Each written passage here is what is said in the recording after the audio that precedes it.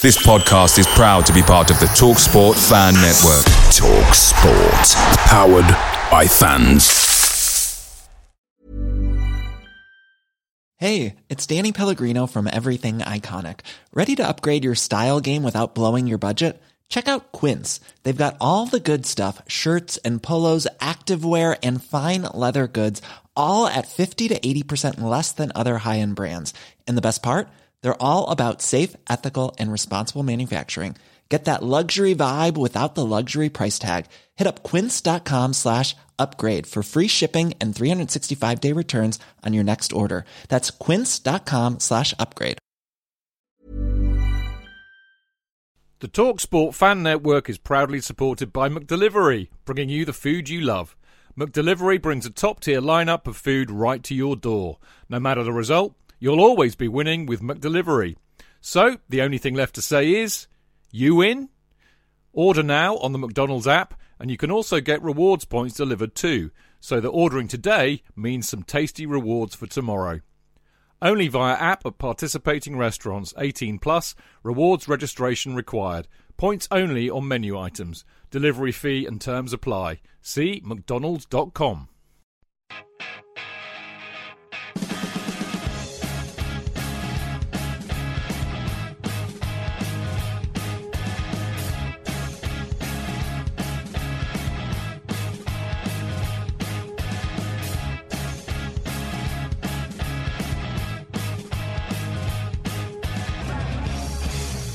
Welcome to the Chelsea Fancast, fueled by Guinness, powered by celery, the show that is gathering up the reins for the home straight. Now, the sense of euphoria after the Everton game from the Chelsea faithful was palpable. So much better than Discord, eh? On paper, this was our toughest game in the run-in, and after a cagey start, a rather disinterested Everton were summarily dispatched with world-class goals from Pedro, Cahill, Koff and Willian. Coupled with an excellent win against Southampton in midweek, Chelsea are showing the kind of resolve needed to fend off the challenge from Spurs that refuses to subside. 4 games left, 3 of them at home, 9 points needed. Ladies and gentlemen, we are nearly there, aren't we? Anyway, I am Stanford Chidge, and the name of tonight's show is the Chelsea Fancast, Closer.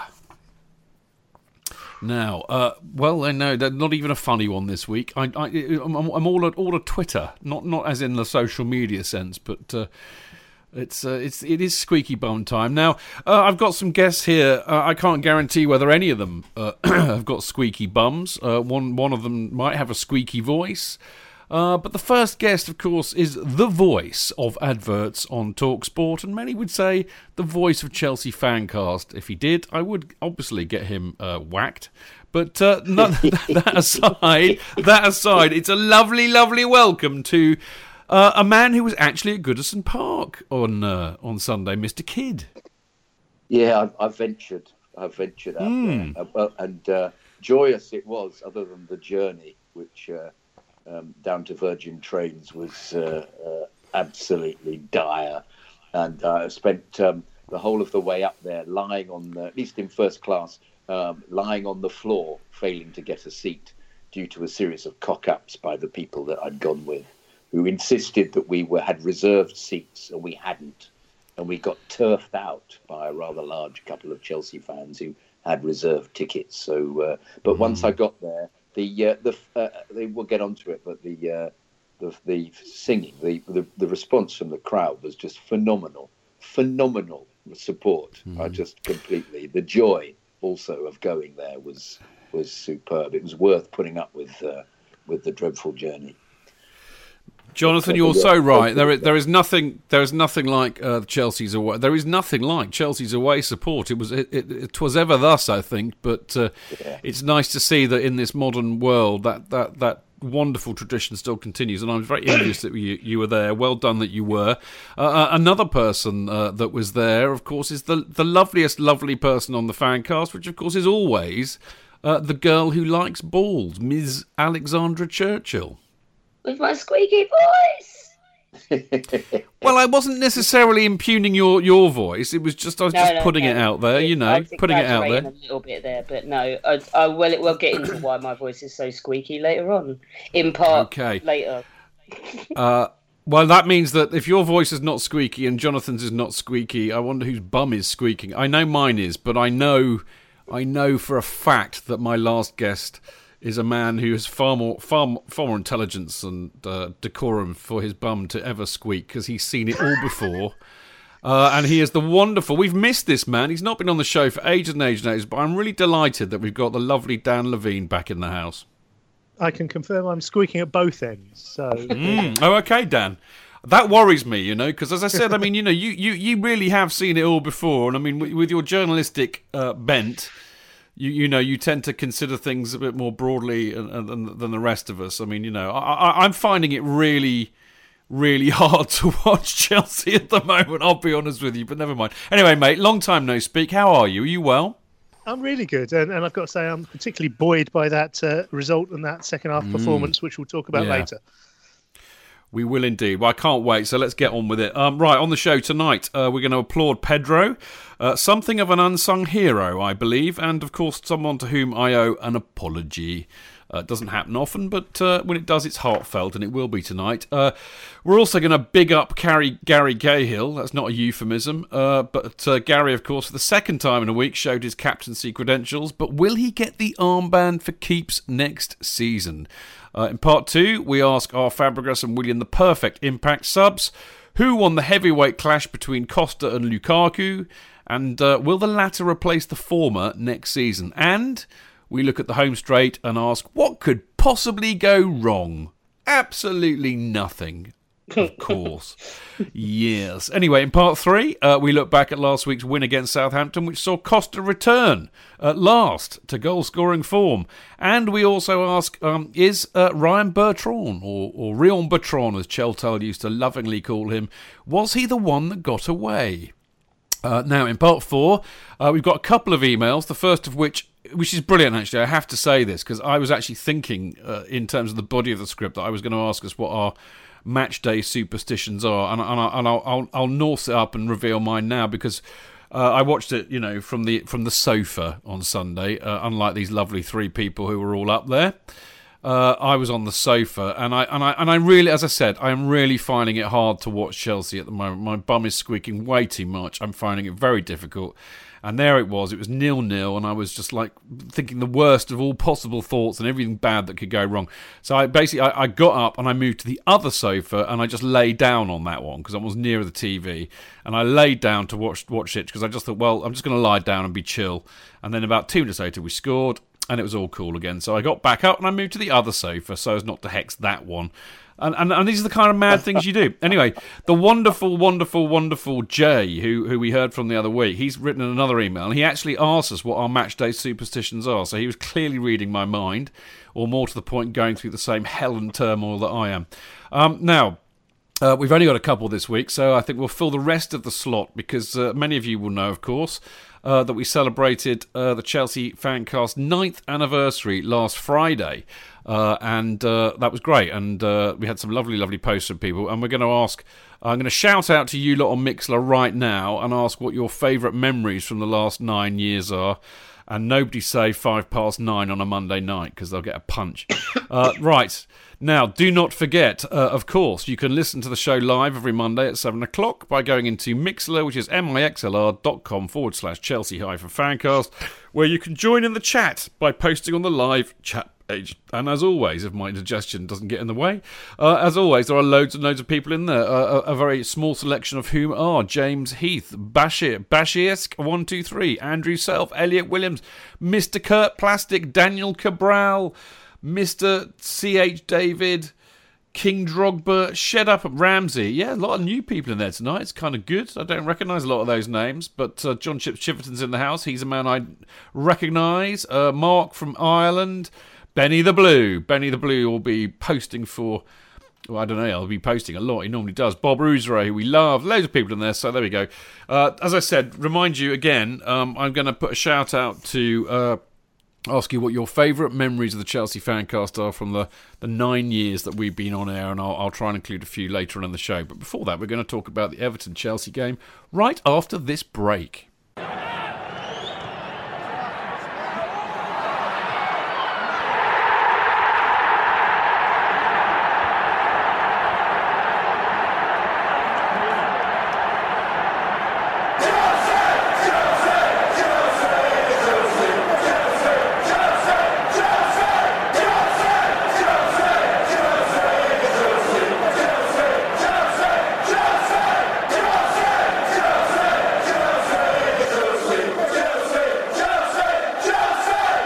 Okay, so, Jonathan's moaned about the trains. Dan's admitting that his bum is squeaking a little bit mine. Alex has already said that she shouted herself hoarse, and we know about my sofa situation, all of which, of course, led to a resounding victory in the end. But I have to say, I don't think any of that would have happened without an absolutely superb piece of skill and a great goal by Pedro, who, I've kind of labelled this Pedro the unsung hero. But, one of the things that strikes me about this Chelsea team is exactly that. It is a team. And yes, there are one or two world-class players, there are one or two absolute stars, but, everybody is chipping in. And I mean, it's not the first cracking goal that Pedro scored this season, but I've got to say, not only was it a great goal, but what a fantastic contribution to the game as a whole, Jonathan. Well, the goal was great, but he wasn't very good up until then. I'm not so sure about that. Well, I from where I was, from you on your sofa, perhaps it was different, but from were you standing behind one of the were you standing behind one of the infamous pillars at Goodison Park? Yeah, perhaps I was hiding behind a pillar. But no, I didn't think he played. I didn't think any of them were playing terribly well up until then. And the second, it was superb, and the advantage of having a wonderful a player like that, even if he's not contributing for the whole of the game, if he comes up with something like that, the whole game changes because it ruined their plan completely. So I sort of forgive him, really. But the guy behind me was going apoplectic about getting him off and making a substitution because we just felt something needed to be happening at that stage of the game. And he did it. He pulled it out of the bag, exactly as he did against Spurs. Yes, it was Spurs, wasn't it? It was Spurs when he scored that cracker. That was... was that early in the season or was it last year? Is my mind going? No, it was early in the season. No, that was this season. I couldn't give up. Sorry, my mind was going again. But yeah, so he has that ability, and left or right foot doesn't seem to make any difference. And he's clearly a wonderful player. You just have to accept that we've got some wonderful players. This is why I'm not as squeaky bum as I could be in this situation because. We're seeming to be able to pull it out of the bag with some very terrific performances. So even if we're not playing terribly well, somebody is gonna pull it out like he did. Wonderful goal. My God, good stuff. Alex, do you think? You were all there, and as we've often said, and I think it's absolutely true. You do see a very different game when you're not actually at the stadium and you are watching it on your sofa. But clearly I was uncomfortable because I freaked out enough to move and sit on the other sofa. But do you think they were just a bit nervous, a bit tight before Pedro changed the game? Well, there was two reasons why. Basically, I don't recognise Pedro being any worse than anybody else in the first hour of the game because all of them made me just pull my hair out in despair because it wasn't going right and I wanted to be 4-0 up after 20 minutes. But I think, first of all, Everton did, and they were never very potent going forward because Lukaku was just stranded. But they did an immense job for the first hour of just getting in the way of they were like a whole load of Mikkels breaking up our play in midfield. We just couldn't do anything or string anything together because they were just disrupting it all. And nerves as well. I think it was as soon as they got the ball, it looked like we were so paranoid about getting caught on the counter attack that we had 5 men in defence as soon as they picked the ball up on the edge of their own 18-yard box, which was frustrating because it just meant that instead of building momentum and going forward and challenging, it was as soon as we lost possession, which was a lot because nobody could pass to a black shirt for the first half, we just ran back and hid outside our own box and went, "Please don't hurt us." Yeah. Okay. I mean, Dan, just picking it up with you, really. I mean, I wonder if, in a sense, I'm, applauding Pedro as much out of guilt as anything else, because I was so roundly critical of him last season, saying he, didn't really have it physically to play in the Premier League. But I've got to be honest, mate. And I'm not just talking about this game. I just think over the season that he's made some really important contributions. And I do like the way that he gets stuck in these days, which, can't have been easy for a player coming from a team like Barcelona. Yeah, I'd agree with that. He's been one of the standout players, really, and I think it's a shame for him that it's been overshadowed a little bit by the brilliance of Hazard and just the sort of outer space technique and ability of N'Golo Kante. But he's a brilliant player, and Conte has been consistent on this throughout the season. When people have said, Pedro had a great game, didn't he? He said, well, this guy's come from Barcelona. He comes with a decent guarantee. And you expect that in a player from Barcelona. And he seems to be coaxing him on to give even more.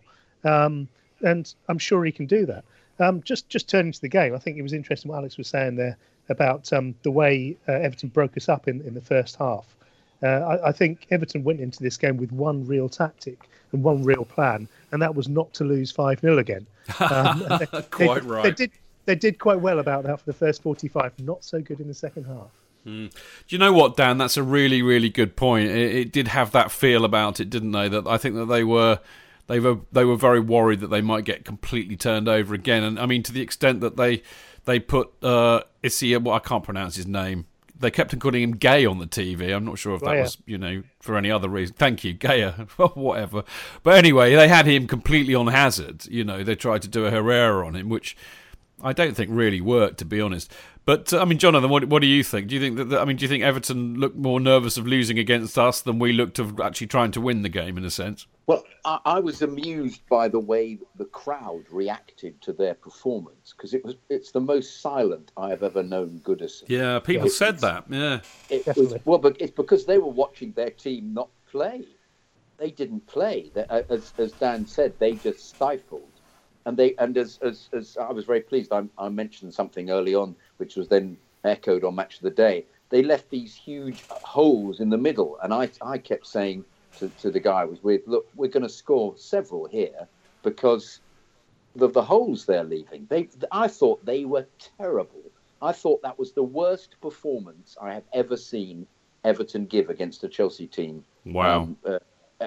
Because they as was reflected in the crowd, there was no passion, there was no involvement. Lukaku was has already been stated, was on his own up there, as you said, Alex. It was this is why it was so frustrating us not scoring, and we had those two chances early on where with Hazard and Costa, which we should have buried. But no, it was they did indeed set out to stifle us. And what did they do? Had the early shot on goal, which hit the post, but that was the only time they looked dangerous. And you know what? As you said earlier, Jonathan, that was their plan, and that as soon as we scored, they had no answer to it, really, did they? And I think, in a sense, it was not surprising that we went on, to score a few more. And of course, the second one, which again, I think, if you like, weirdly as crucial as the first in a way, because it kind of killed the game. But absolutely delighted to see, Cahill do it again. I have to say that of all three of the goals, it was the most proper goal for me. Bouncing off somebody's knee is the way to go. I don't care how they go in, as long as it goes in, and it can come off your arse, your little fingernail, or your knee. It's all good for me. I'll take it. The thing is, though, Alex, we've gone on about it a lot this season, because I think that Cahill gets a very, very hard press. I love the furry little man, I've got to be honest. And he scored, well, not only has he scored a lot of goals this season, but I mean, I saw some weird stat that he scored a huge amount of goals in the Premier League, possibly the second of all time, not including penalties, which is quite astonishing. But I mean, if this week shows anything, he seems to have caught a bit of JT-itis in, coming up, leading from the front, scoring a crucial goal here and there. Do you not think? Anyone who still slagging off Cahill is a knob. Here. Anyway, I'll paraphrase what I put in my blog, which is that he put us ahead on Tuesday. He stopped us going behind in the opening minutes yesterday when I don't even know what happened. It was like it was in slow motion, but somehow they just sort of wandered past all our defenders and aimlessly kicked the ball and ended up hitting the post, and Courtois on the floor like an idiot. And there's Cahill to make the block. And then he puts us too clear yesterday as well. I just said he has risen to wearing that armband so that he's a worthy successor to JT. I said nobody can be John, but this man, even when he's sick, injured, out of form, doesn't hide, leaves everything he's got on the pitch, and you can't ask for more. He's just a pro. And I said the man limped through 120 minutes on one leg to help deliver us the European Cup. So we didn't raise him. What's the only difference? If I go through the tick list of all the things I love about JT, I love that he'll just let someone kick him in the face rather than concede a goal. I love that he is all Chelsea when he's on the pitch. Everything I love about JT, I love about Cahill. The only difference is we didn't raise him, and he's not a one-club man. And I just, for me, he's captain leader. And I think I'll tell you what, Alex. To be fair, I don't think he's as good a player as JT. No, and I think not. I'm being. Hang on, whoa. Thank you. I don't think he's as good a player as JT, but that's no criticism of him because actually JT's arguably the best defender that's ever played in the Premier League. But I do absolutely concur 150% with everything that you've just said. Dan, I mean, Alex has already, I think, answered the question I was going to ask because, I mean, Cahill has been the captain this season in the absence of JT getting any game time. When Cahill was injured the other week, Aspie took up the armband.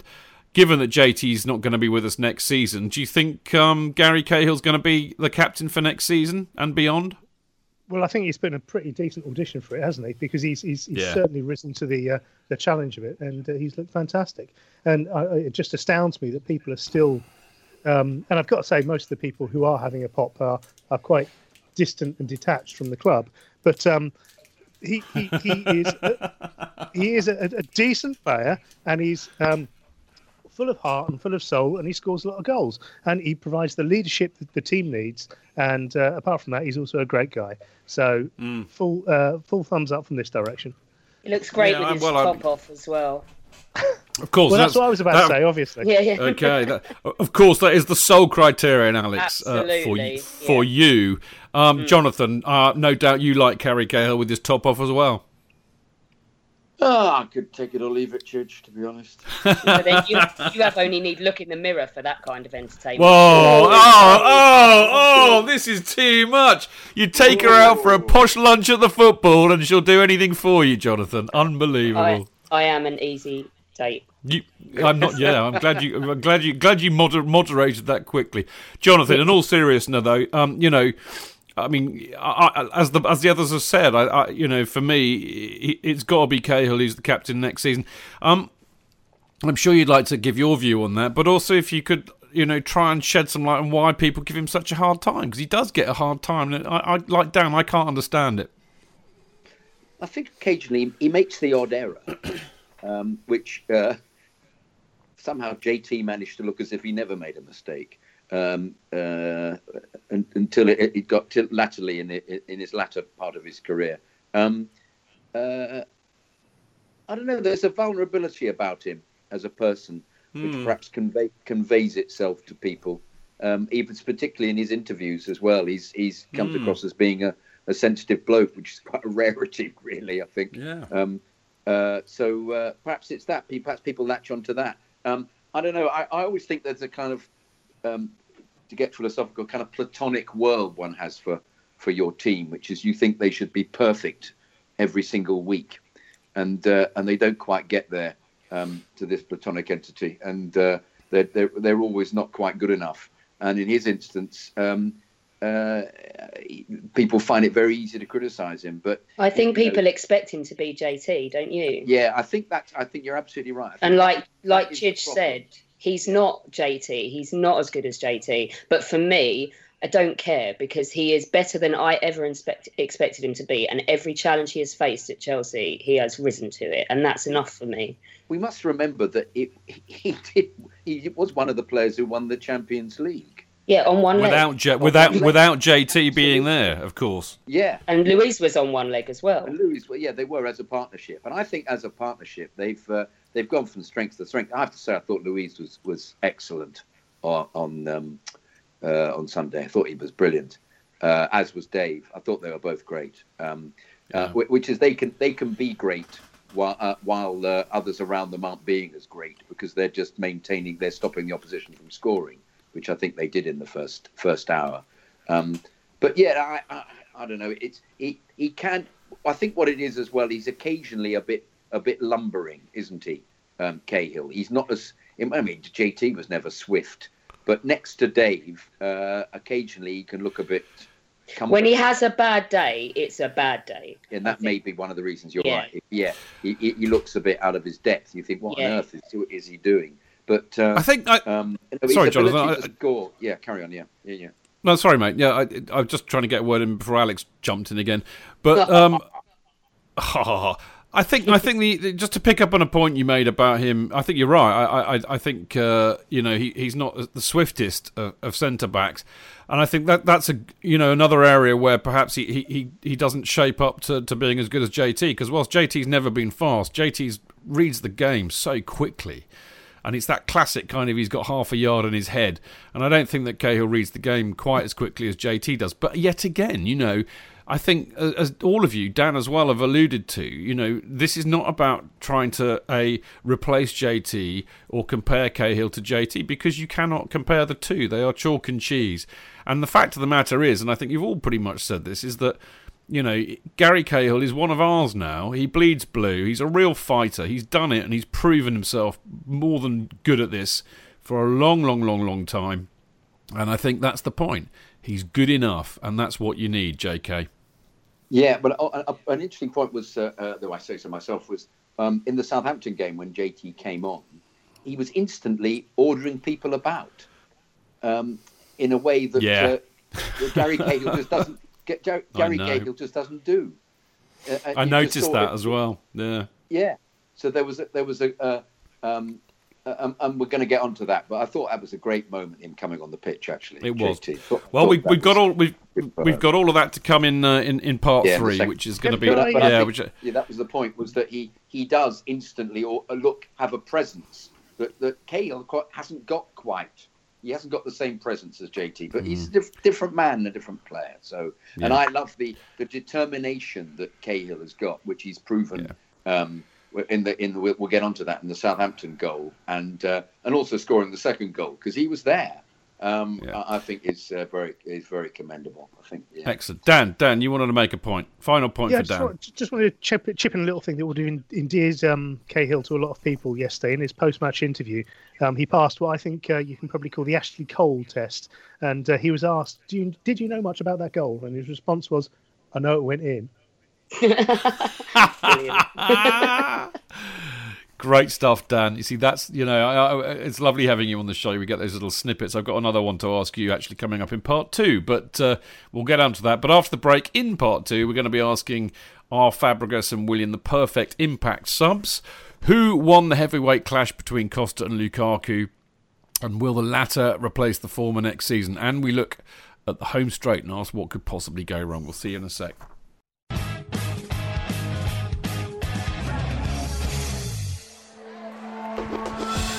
The only place for Chelsea fans. Footballfancast.com. Real fans, real opinions. I'm Jason Cundy, and you're listening to Chidge and the boys on the Chelsea Football Fancast. Total nutters and proper Chelsea.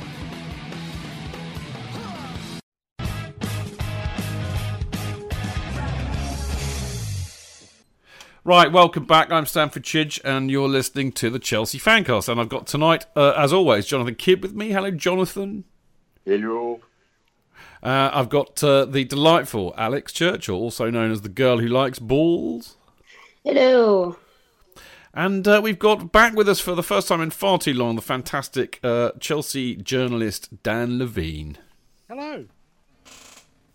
Right, now, we've done Cahill and Pedro, so I think it's time for, very much like the match itself, actually, a latter cameo played by both Fabregas and Willian. And it occurred to me, watching them, not least because the way that, Fabregas kind of controlled the last, I can't remember when he came on now, but he kind of controlled things when he came on, and Willian buzzes around and has all of that energy. And of course, that third goal, which absolutely killed off Everton, was just superbly crafted. And it just kind of occurred to me, Dan, that, these two really are the perfect impact subs, and they do have the skill and the energy. One has the skill, one has the energy, you could argue, to exploit the space, against tired legs. Yeah, completely. And I think they've also got the footballing brains to do it. I think when it was 0-0 at half-time, a lot of people could see that it was a game that would benefit from Fabregas's impact, from his intelligence, from his reading of the game. And it was interesting when he came on. It was quite late in the game. We didn't really expect it to happen at half-time. Conte doesn't do that. But when he came on, the way he moved around the pitch, there's some good stuff if you look on Twitter or YouTube of him doing this sort of thing where his head's flashing both ways. Wherever he moves, he's almost taking, wherever he goes, a 180-degree look at what he's doing, everywhere about, getting as much of an idea of the sphere of play, where his teammates are at any given time, where the opposition are. And that's how goals like that occur. That's how that fantastic hookup with Willian happened. Because if you look at that replay of that goal again, where he sets up Willian, he has no right whatsoever to know where Willian is, yet he finds him with the ball, and the ball is in the back of the net with the next flourish of the boot. And that is what Fabregas does. He's just such an impressive reader of the game. And Willian, in the same way, he offers so much in terms of spatial awareness, his movement, and just the dead ball stuff he can do as well. They're two fantastic players. And it's, as Conte was saying afterwards, it's just a shame they can't have 13 players on the pitch at kickoff. Do you think that's going to be a problem next season, Dan? Do you think that could? I mean, there's been rumours in the press this week that Italian clubs are still after Fabregas, and that cheekily Mourinho might be after Willian. Do you think that's a possibility that we might lose them? Because I think it, like you said, really, and I think like Conte said, it would be a huge shame to lose them because, I think, sorry to kind of harp on and go off on a slight tangent here, but a lot of people, I think, are now beginning to realise that the reason why we're going to win the league, because I'm pretty sure we will, fingers crossed, touching wood, is that our depth of squad is much greater than everybody else's. The fact that we can bring on a player like Fabregas and Willian, with 15, 20 minutes to go. But, I mean, anyway, going back to that main point, do you think there's a realistic chance that they might go? There's possibly more of a chance that Willian might go. But having said that, I don't think he will. Setting my stall out here, and I'm sure you'll play it back if it happens. But why would he want to go to Mourinho at Manchester? He's got a nice little setup where he is. He loves London. Fabregas is a slightly different sort of set of circumstances. He's on a very, very good wage, and for him to go anywhere, it would require someone basically to pay him more than he's on, or at least the same as he's on, and that seems unlikely to happen. I think they're both very, very happy at Chelsea. No, that's good to hear. Jonathan, I mean, would you concur with that? Would you rather see them stay, given what I was saying about the depth of squad advantage that we seem to have at the moment, or would you say, well, maybe we could get better? No, I would keep them both. I think they've both contributed wonderfully. My worry is how happy they are with the not playing regularly. But he does tactically use them in different ways, doesn't he? Occasionally he'll play Fabregas from the beginning, or even in the semi-final when he played Willian from the beginning and brought the others on. But I felt for Willian actually, because he played so brilliantly against Spurs, and then didn't figure in the Southampton game, did he? Came on late. He looked a bit upset, didn't he, at the time? But so he just has to accept that there are certain games that the gaffer makes a decision and won't play him. I mean, I wanted him to come on about 20 minutes earlier than he did, because I thought we were stagnating, and I was thinking, he must change it round. But as it happened, coming on with 10 minutes to go after the goal was absolutely perfect, because they just couldn't deal with it, Everton, at all. And that Jonathan is. Yeah. And that, Jonathan, is why Antonio Conte is the Chelsea manager and we are not. Indeed. He knows his players. He knows, doesn't what he? He can do. But they are. Well, you would say Fabregas is a great player, and Willian's a great player, and we are blessed with having them both. I think if it looks likely we're going to win something this year. If we win the league, I'd say if it's really, but I don't want to tempt fate. They will have contributed unbelievably, hugely to it. Good point. Alex, I'm gonna move it on to. I mean, it was we had a heavyweight clash. Can I just quickly say that I hope the prestige of the Champions League, both in terms of being in it and in terms of the extra games it will bring next season, might convince both of them to hang around. Well, I would hope so, and I think that's the point. I think I mean, I don't want to get into a long discussion because this is one that we can do towards the end of the season. But I think we are going to need a few more players because we're going to need a bigger squad to compete in Europe. And I think to lose those two would be a great shame, even if we are to get replacements. I just want to move it on to the Lukaku Costa thing because, of course, everybody, those idiots at Sky are all billing this as a part two of their heavyweight bloody week, with Joshua and Klitschko. I thought it was quite interesting, actually, because I would say that neither of them really won. I don't think either of them really covered themselves in glory, although, again, a lot of talk about, Lukaku being re-signed by Chelsea and Costa disappearing off to China. But, all the evidence that you saw on Saturday, who would you rather have? I don't know. I'd rather have a firing and focused Costa. If we can't have that, then I would take Lukaku. My only worry about Lukaku is that for me, he's bone idle and it does my head in. He wanders about the pitch in this languid way and he doesn't run and it gets on my nerves. But then having said that, if any manager's going to literally kick that out of him and not stand for it, it'd be Antonio Conte. So I'm prepared to give him another chance in a Chelsea shirt, especially seeing as everybody says how much he loves Chelsea, and we've got that video of him when he was 4 or whatever, saying that one day he's going to play at this ground. I'd like to think that he'd be a success, but I'm wary, especially with the price tag. I mean, it was interesting, wasn't it, Dan, that Costa... could have done better. He had that chance which he walloped over the bar. But he, he's been having a lot of criticism recently, and I've been sticking up for him. And I kind of lost my rag with him last week. But the bottom line is that even in a game where he didn't manage to find the back of the net, he still contributed by getting in there, annoying people, getting in their face. But of course, laying off an assist for that fantastic third goal. On the other hand, Lukaku, and I thought Match of the Day did this particularly well on Saturday night. He was bereft of any decent service. I mean, Barkley, if there would have been 1,500 Lukakus on the pitch, still wouldn't have been able to find him with a pass. But it's an interesting question, isn't it? Because, there's a sense that one of them will be at Chelsea next season. That's a good possibility of that, although I wouldn't guarantee it. I think if it's down to one or the other, it's possibly more likely to be Lukaku because I think Costa's off. Really, you really think he's off? Definitely. Yes, yeah. I would be highly surprised, I've got to say, if he's here on the 1st of September. Wow. But then I think whether or not Lukaku is here is a matter for Michael Emenalo to discuss in some length with Antonio Conte. But in terms of the two players we saw at Goodison yesterday, I agree with what you say that Lukaku lacked from a lack of supply and assistance. But then Costa, I thought, gave so much more to the team effort. He looked like he wanted to be there, which he maybe hasn't done a little bit in some games of late. And Lukaku just doesn't have that in his armoury. He doesn't do quite as much for the team. And Conte expects that of his players from 1 to 11. He does expect them to pitch in and to do the dirty work and to function throughout. So, to me, Lukaku doesn't look much like an Antonio Conte player. Whether or not he will become one and whether he can be made to be one, maybe we'll see.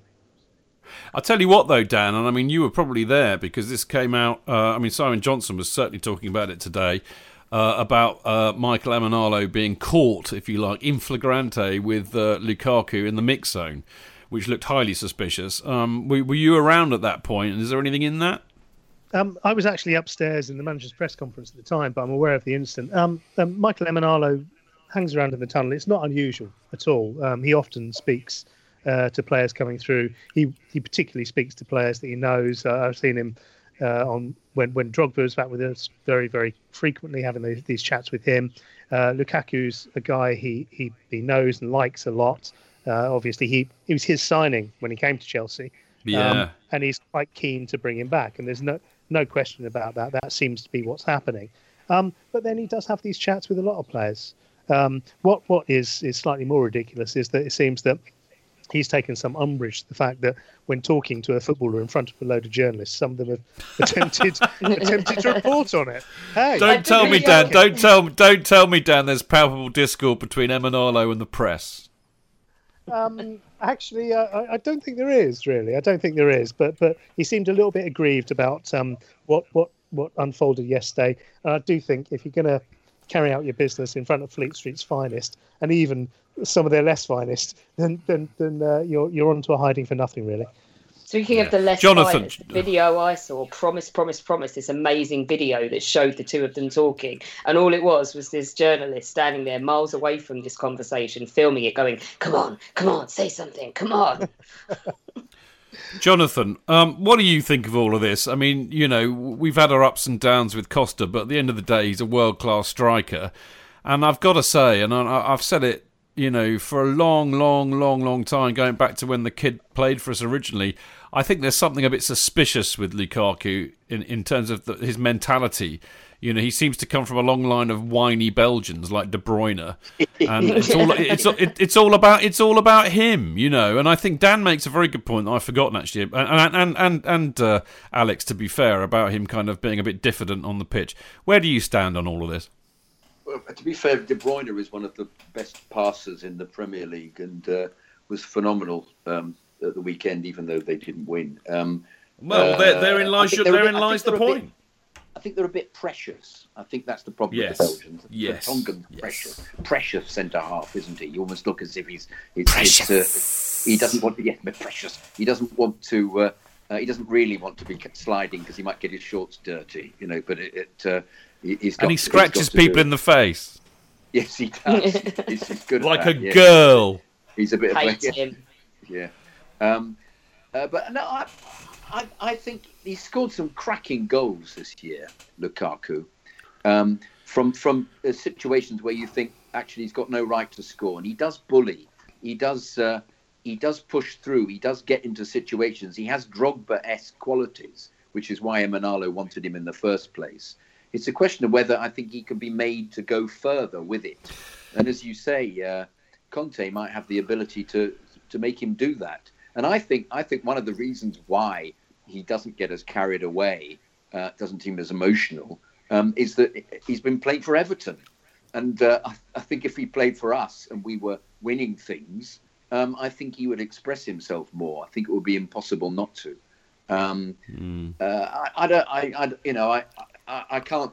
What we see and what Conte sees is going to be something completely different. I mean, I didn't have this vision of another Drogba type of playing to replace Costa. I've had a vision of the kind of bloke who's been playing for Southampton, or the kind of and was it Gabbiadini?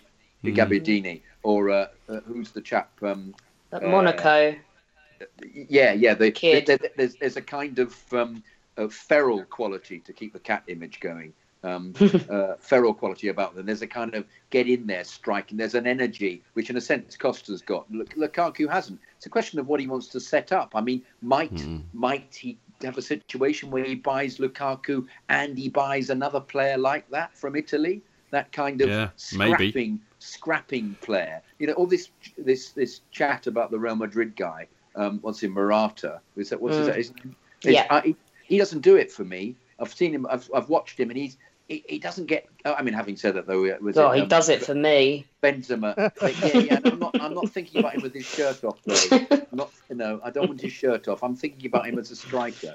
No, agreed. No, I don't. But there are other. Once again, it's what Conte will come up with, because to me it seems you need somebody like a Griezmann. To me, is much more the kind of player that Chelsea would like to have up there. Not happening, I'm afraid. No.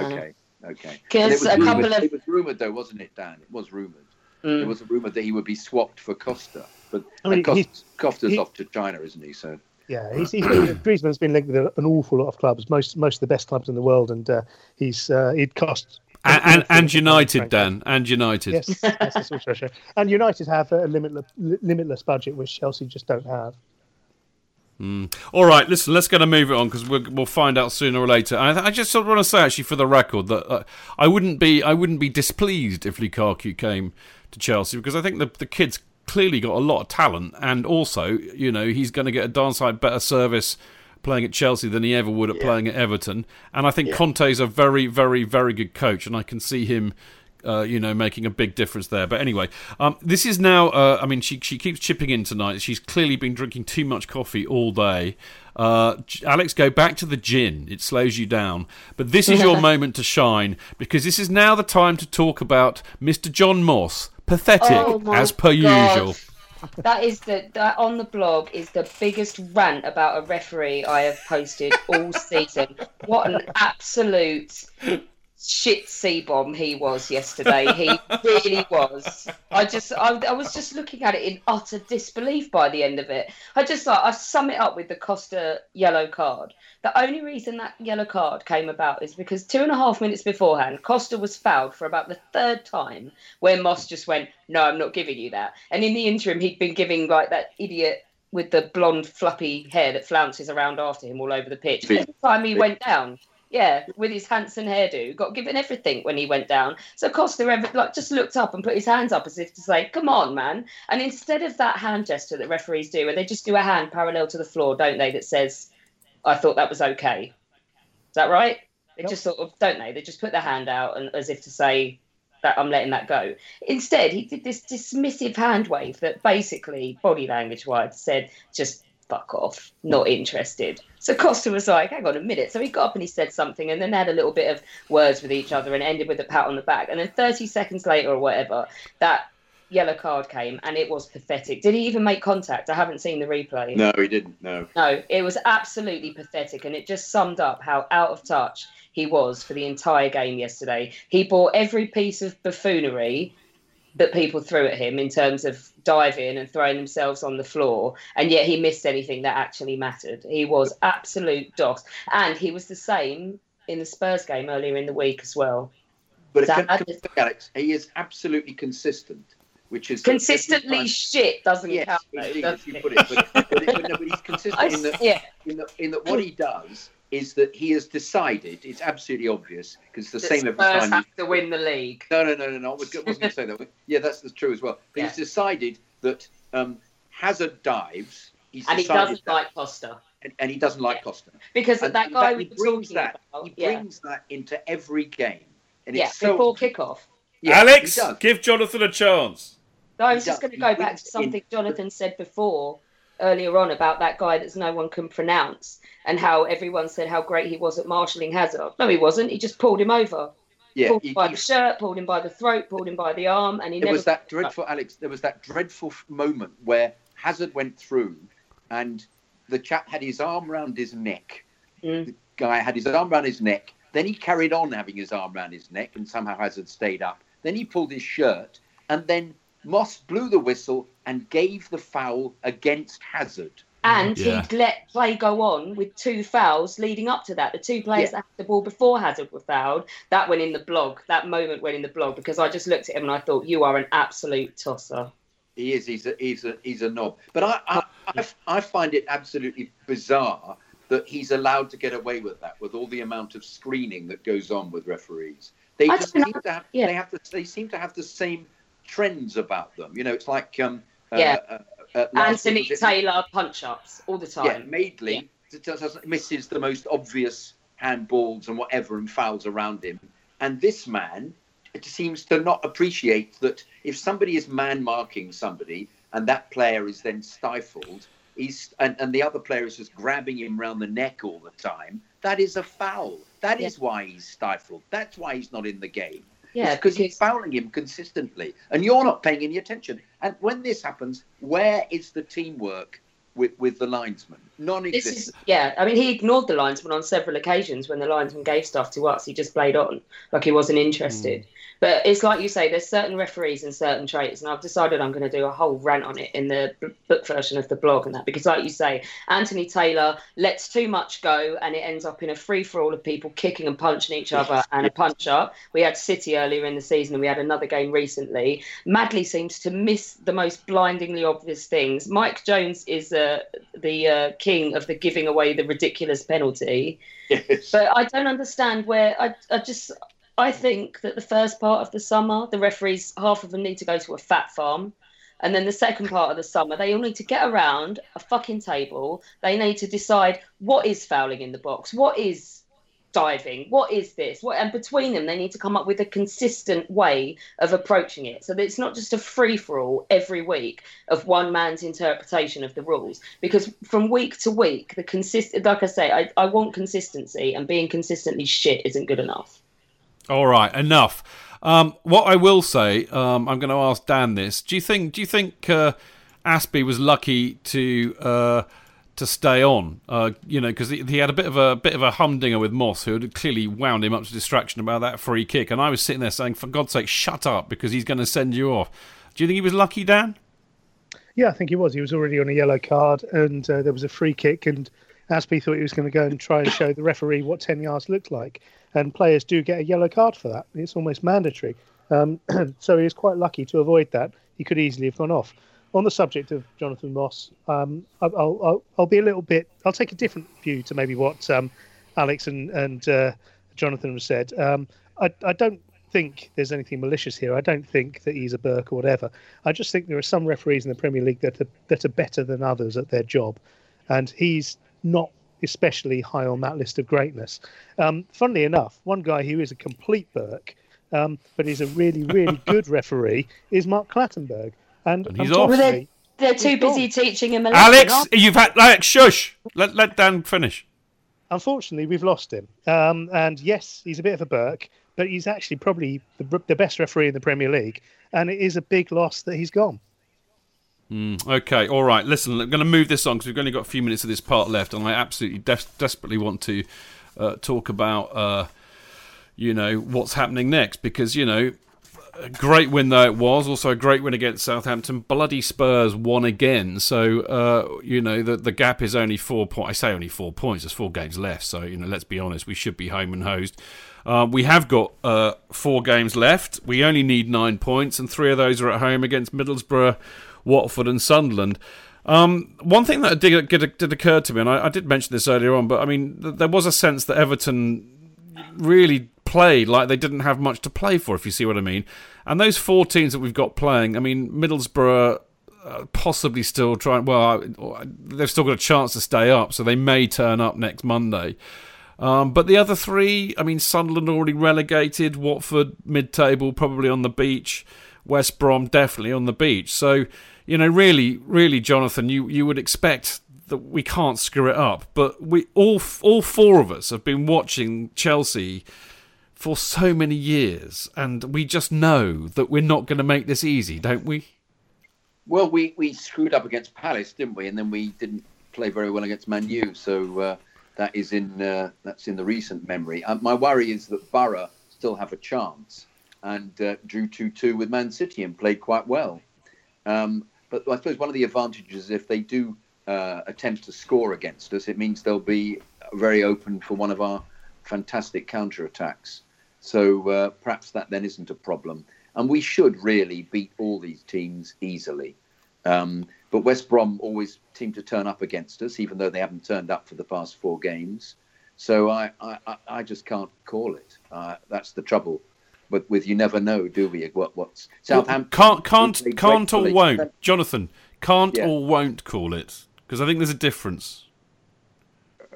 Whether I won't call it or I can't call it. No, I think like me, you don't want to say we're going to win them all easily and it's all done and dusted. We won't win them easily. We'll probably fart around and like against Everton, there'll be despair in our hearts, and then somebody will score a fantastic goal. Or alternatively, we'll fail to score against somebody like we did against Palace, who just seemed to give their best performance against us and have since possibly dragged themselves into the relegation problem by losing the last 2 games. But looking at them as they are, we could see we should really win them easily with the kind of performance that we can give, like in the last 20 minutes we had against Everton, or in most of the season. We should have great faith in winning the matches because we've got a great team. But nonetheless, that's still, as you say, because we've supported the team for so long, there's still that rather nasty man of that imp of doubt on your shoulder who's going, no, love it. No, there'll be something will happen. No, something, somebody will be sent off, or they'll have a deflected goal or something. Yeah, exactly. Dan, are we home and hosed, or is there, where if it could go wrong, where would it go wrong? We're not home and hosed. Liam Toomey, who I know is a friend of this show and a friend of mine, good lad, tweeted, very good lad, tweeted something at the weekend where he said if Chelsea win at Everton, then it's done and dusted. And I sort of see what he's saying, because it was the toughest thing yet to go. Yeah. And all Chelsea need to do now is win what should be some fairly formulaic games, and we can still afford to lose one and even draw one. But the thing is, nothing is home and dry until the points are on the board. Spurs have got tough games still. They've got to go to West Ham next. West Ham will no doubt roll over now. I've said that. They've got to play Man United, maybe the same. Leicester away. Hull away. Probably Hull away might be the most difficult game they've got. I can see them dropping points there on the last day of the season, but we should have it nailed by then. And I'm confident at this stage. I think it's very, very clear Chelsea will be champions. Okay, I'm loving this confidence. Now, Alex, I'm going to ask you a very, very serious footballing question here. So I want you to just sit down for a second, chill, and gird your loins for this one. What would you give up if I was to say to you right here now, I'm going to give you 4 wins for Chelsea right now? What would you give up in life? Not gin. Trying to think of something. Not gin. I love the fact that was your first thought. You are an angel. But not do you know what I mean? Not Bertie. My big worry is West Brom away, because I anticipate me throwing obscenities at Tony Pulis for 90 minutes on a Friday night whilst his team just refuse to play football, and whilst we either mess up or scrape a 1-0. That's for me. I was a bit scared about Everton. I thought that's the most difficult football match to be played, but the most difficult fixture in terms of people being gits, West Brom, definitely. Do you know what? That does worry me for 2 reasons. One is that they've lost their last 4 or 5, I can't remember, since they got safe, and they've had within their grasp the highest positional finish that West Brom have had in the Premier League. They've not won a match. They've hardly scored a goal. And of course, they are the masters of set pieces. So it's just queued up for something horrendously abominable to happen in that match, isn't it? For me, but I do know what you mean. Chris Brunt to come through with his meathead and just head it in with 30 seconds of injury time left or something. Yeah. Anyway, enough of the negativity. I think we're all quietly confident that it's there. It's there. We're nearly there. But anyway, I just really wanted to. I kind of desperately wanted Spurs to lose yesterday, other than the fact that, of course, I always want Spurs to lose. But I just want to get this... There's a famous song. I want to get this party started, guys. That's what I want to do. I want to enjoy. I want to... No, I'm not going to sing it. Not if I haven't had a drink first, and I sadly have not had a drink today. Let's get this party started. I can't remember. Anyway, to do it. The bottom line is, I just want to get drunk at the next 3 games in my case, and not have to worry and not have to, swap sofas or. Not change my underpants for a week or whatever your particular superstition happens to be. Anyway, we're going to stop here because we've got another break coming up. But just a quick plug, of course, for the what?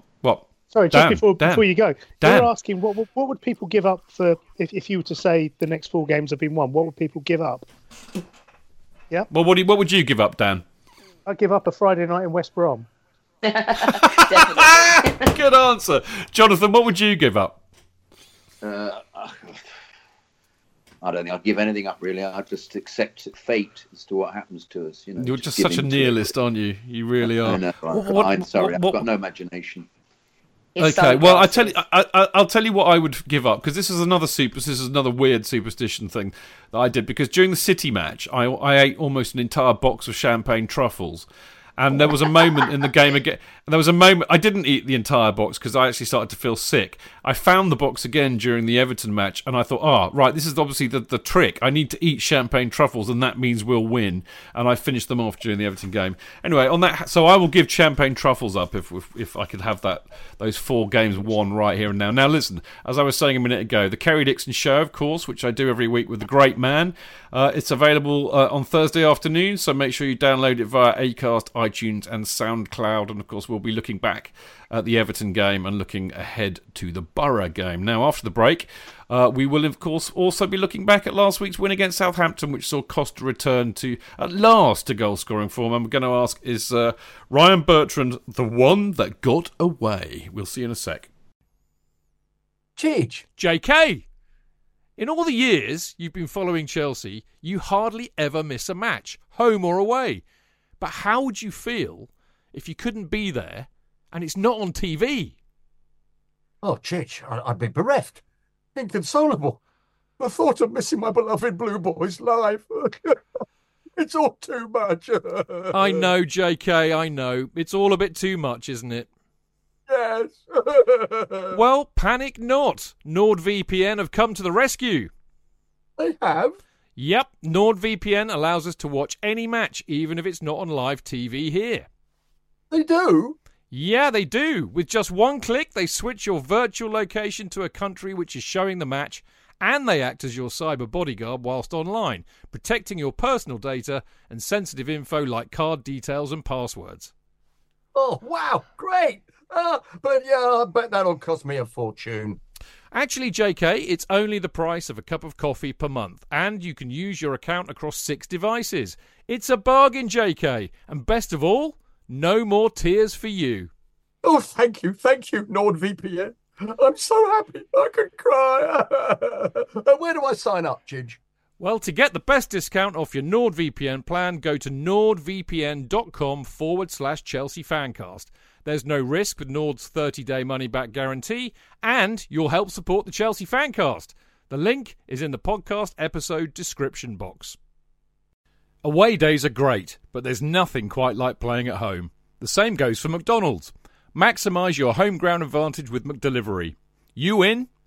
Order now on the McDonald's app. At participating restaurants, 18 plus, serving times, delivery fee and terms apply. See mcdonalds.com.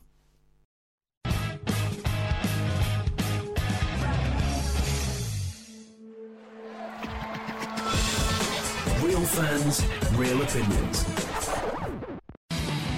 I'm Jason Cundy, and you're listening to the Chelsea Football Fancast. Proper Chelsea. Footballfancast.com.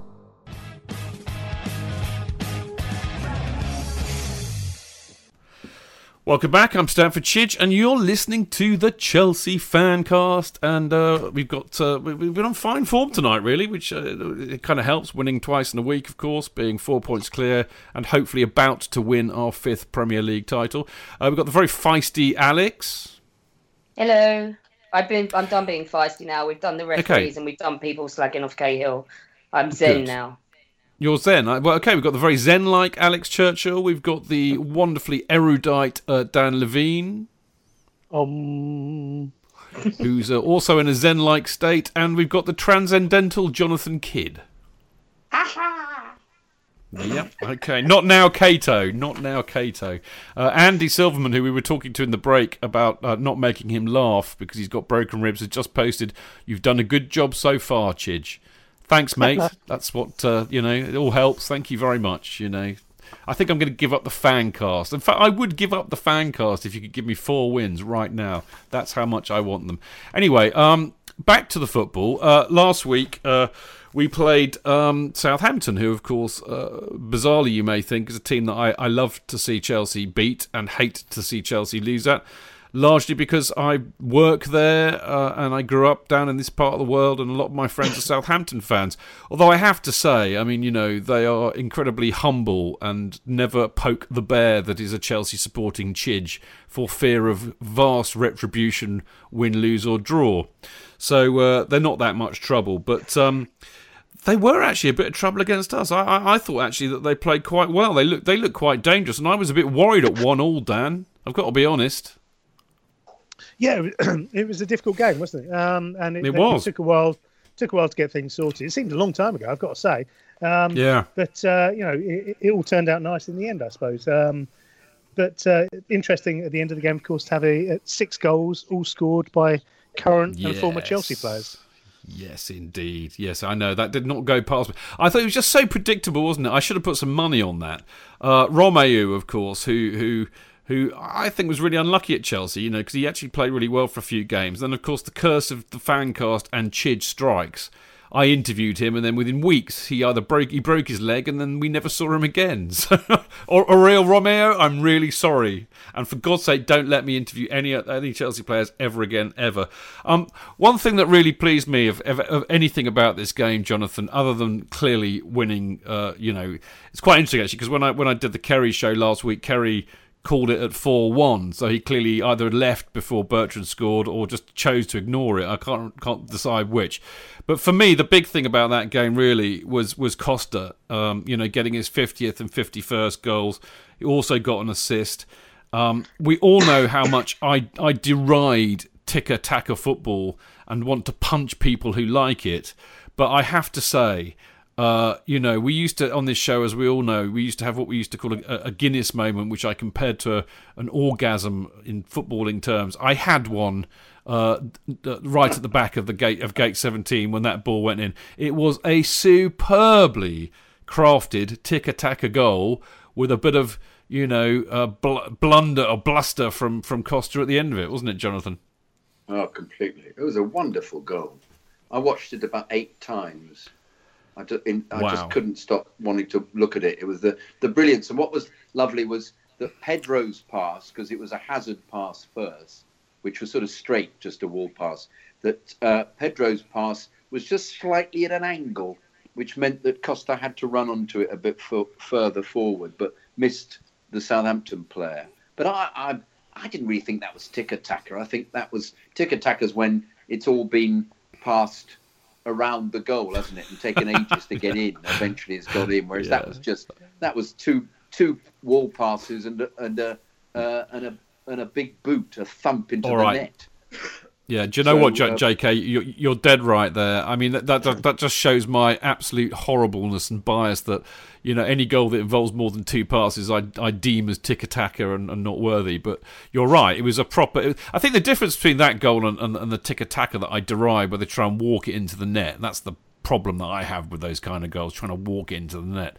It was direct, actually, wasn't it? But it was just brilliantly executed. But it was brilliantly skillful from all 3 players.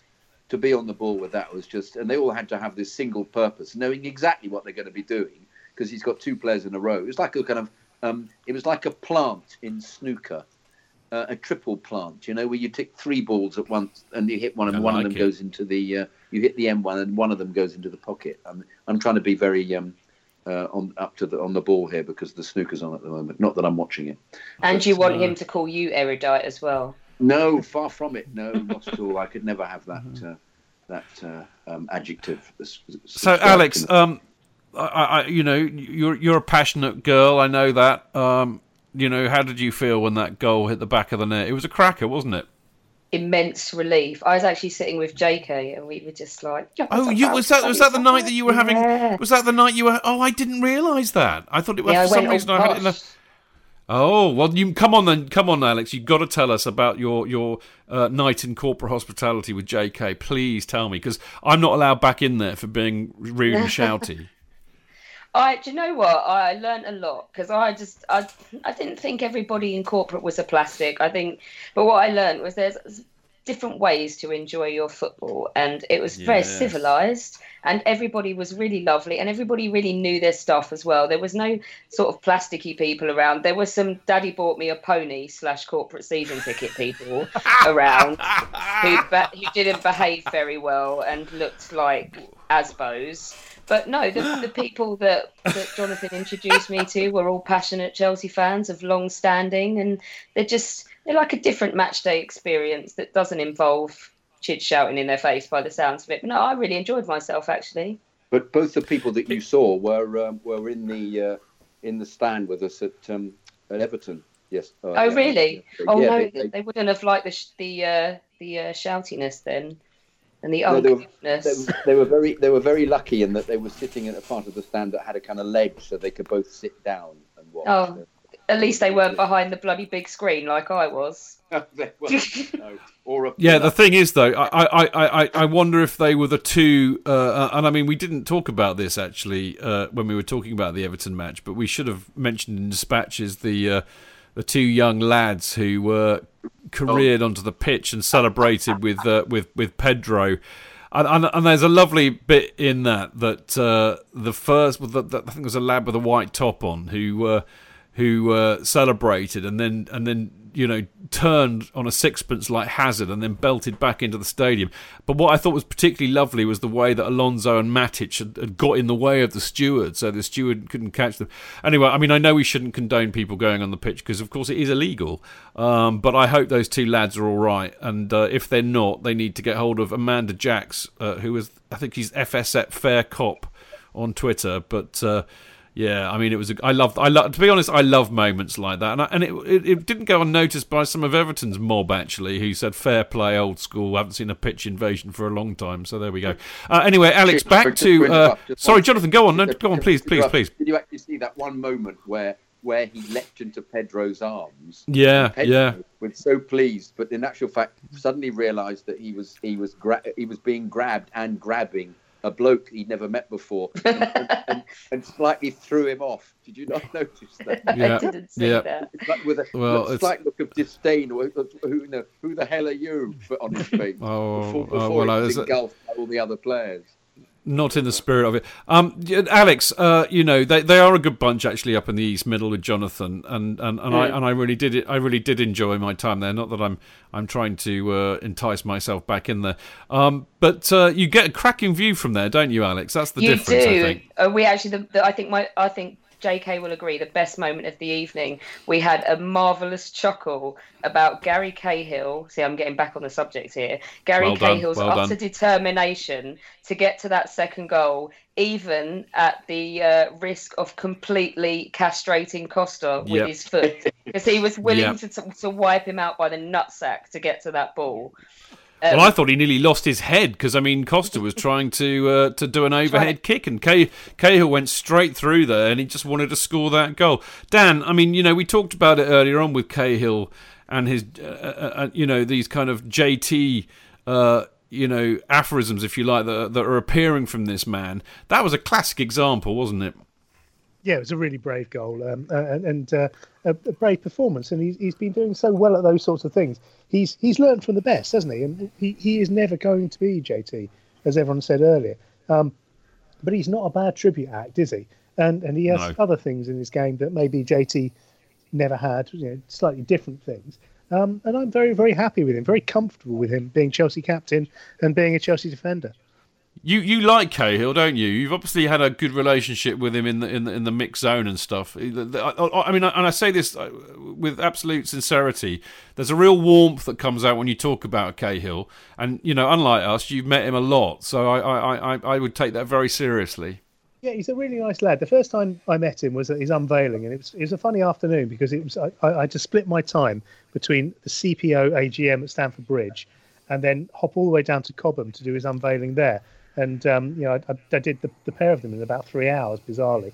And the question I asked, which Cahill found quite unusual, was that how are you going to fit in to the Chelsea dressing room being a northerner, which is quite unusual at Chelsea, What? And he gave this sort of strange look and he goes, I'll do it okay. And in the next 2 years, he went on to win every medal you can win in football. Didn't he do it in the quickest time ever? The quickest time ever, you're right. Yep. Nobody else has done that. And he's become a real character within that. And from the point of view of a journalist, and everyone will say this, he's always obliging. He's always open. He's always honest. He's ready to talk. He doesn't shy away when the team loses. And that has to be respected. And that's the sort of character I think that is very, very welcome at the club. Yeah, he's not JT, but he is absolutely the best that Gary Cahill can be, and you have to respect that. Yeah, Dan, final question on Cahill, because I do want to bring in JT in a sec. But do you think the club will give him the armband? The reason I ask is I don't think we nailed that in part one, actually. But do you think they will? Well, as I said before, I think he's done a damn good audition for it. I don't know whether they've got ideas for other central defenders coming in. One would hope they have. You don't know what level they're going to get them. There are other quite compelling candidates. I thought Aspie did very, very well when he did it at Wembley, and he's a very level-headed lad, and he's a good option. But I think Cahill's the best option there is at the club at the moment. Yeah, I mean, I have to say the other thing that apart from everything that everybody said, I think for me it's really important that Cahill has been there. He was kind of part of that generation of players that won us everything, and were there when Raymond came and Mourinho and all of that. And I always think it's very important to have that link to the past so that you can move forward in the future. And I think Cahill does that. I'm not a big fan of bringing, parachuting somebody and he just doesn't understand the culture. And I think that Cahill does, and he's English. And I think you might call it daft, but we are an English club, and I think that's important. Now, Jonathan, talking of great Englishmen, John St George Terry made a cameo appearance against Southampton, which we alluded to earlier on in the show. Do you think that might be the last time we see him play in a Chelsea shirt? I mean, he wasn't on the bench against Everton on Sunday. I think he has. Hopefully, will have won the league before we get into the Sunderland game. Because does he not have to play a few more minutes till he can get a medal? I think your lady friend said he's done now. Oh, okay, right. That's right. She did. On a point of order, ladies and gents, there is no longer a threshold to do that. The club have a series of medals which they can award on discretion. And I'm reliably informed when it comes down to discretion, there's nobody further forward in the queue than John Terry. Excellent. Okay. Yes. Well, there we go. So that kind of turns the question in a different way. Then, I mean, do you think we'll see him again? Playing for Chelsea, J.K. Was that the last time? Well, I think if we've won the league before the Sunderland game, he'll bring him on towards the end of the game. I think that's really likely if he puts him on the possibly bench. At Wembley as well if the result is done. Maybe give him. Yeah, he might do that as well. When we're 6-0 up with about 25 minutes to go. Yeah. I'd have said that was less likely. That depends on the composition, who's fit and who's available. Yeah. I think because he'll pick a team to beat Arsenal, not to. So if JT doesn't make it to the bench, he doesn't make it. Whereas he'd more likely to be able to control the situation with Sunderland if we've already got the 9 points necessary. Which is a possibility. But if that's not the case, it may very well have been the last time in which he got a great send-off. He did, didn't he? The crowd reaction was completely phenomenal towards him. It was another joyous occasion, actually. And he responded accordingly. He gave everybody, he clapped everybody and came off. And perhaps he thinks it might be the last time as well. Well, maybe he is thinking like that. I mean, it is odd, isn't it? Because I mean, I thought that when he came on and when he went off, I thought, blimey, that could be the last time I see JT play in a Chelsea shirt. I need to savour this and remember it because, of course, I can't even remember what I did yesterday. So I thought you're just aware. Sometimes in life you're just aware of this is a moment, and I thought, well, maybe that's it. Let's hope. Branner, weren't we? We were aware of Branner. Branner scored, and Branner didn't even leap off and thank everybody because I think he was a bit fed up with the tweeting had against him. Yeah, and one can hardly blame him, really. I mean, I hope we get the chance, that Branner will come back one day and we'll give him a proper send off because I think he deserves it. Listen, there's another topic I want to throw into the mix here before we do our usual plugs for the Trust and CPO et al. And I've been thinking about this actually for a few weeks, funny enough, because there has been a little bit of rumour and chatter about the fact that Bertrand, or Rion Bertrand, as Cheltel famously called him a long time ago, there's been a bit of chatter that he might be on his way back to the club. We need backup in that area apparently, and it's kind of occurred to me, this is a guy that won the Champions League with us. When he came in on his debut, for God's sake, and played brilliantly. He's got an FA Cup medal as well. The Chelsea fans hilariously sang to Southampton when Rion Bertrand scored, saying he's won more than you, which is true. He's a Premier League regular, and he's an England international. So of all the youth products, Dan, that have come and gone, is he the one that we should have kept? Is he the one that got away, do you think? In a word, yes. I think when he went, it was very curious timing. We just got rid of Ashley Cole. We got rid of him. I think, or maybe it was the other way around. It was certainly the same summer, and it was unfortunate, really. And he's turned out to be a fine player, as we all expected he would. And he's a great young lad. I say young lad. He's 27 now. Is he really? Is he that old now? Yeah, Good God, I had no idea. Wow. It seems like yesterday I was speaking to him in the underground car park of the Allianz Stadium, and he was talking fondly, having won the European Cup, about how he grew up kicking a ball against the sign saying "No ball games" in a Peckham estate. A great lad and a great player, but whether or not he comes back, I don't know. Does he fit into the setup we've got these days? Would you play him in the back three? Would you play him as a wing back? Would he get in ahead of one of the others? I don't know. But it's a real shame in a way, and there seems to be a bit of a will of the club to almost erase a lot of the moving out that Jose did, and some of it is there certainly is.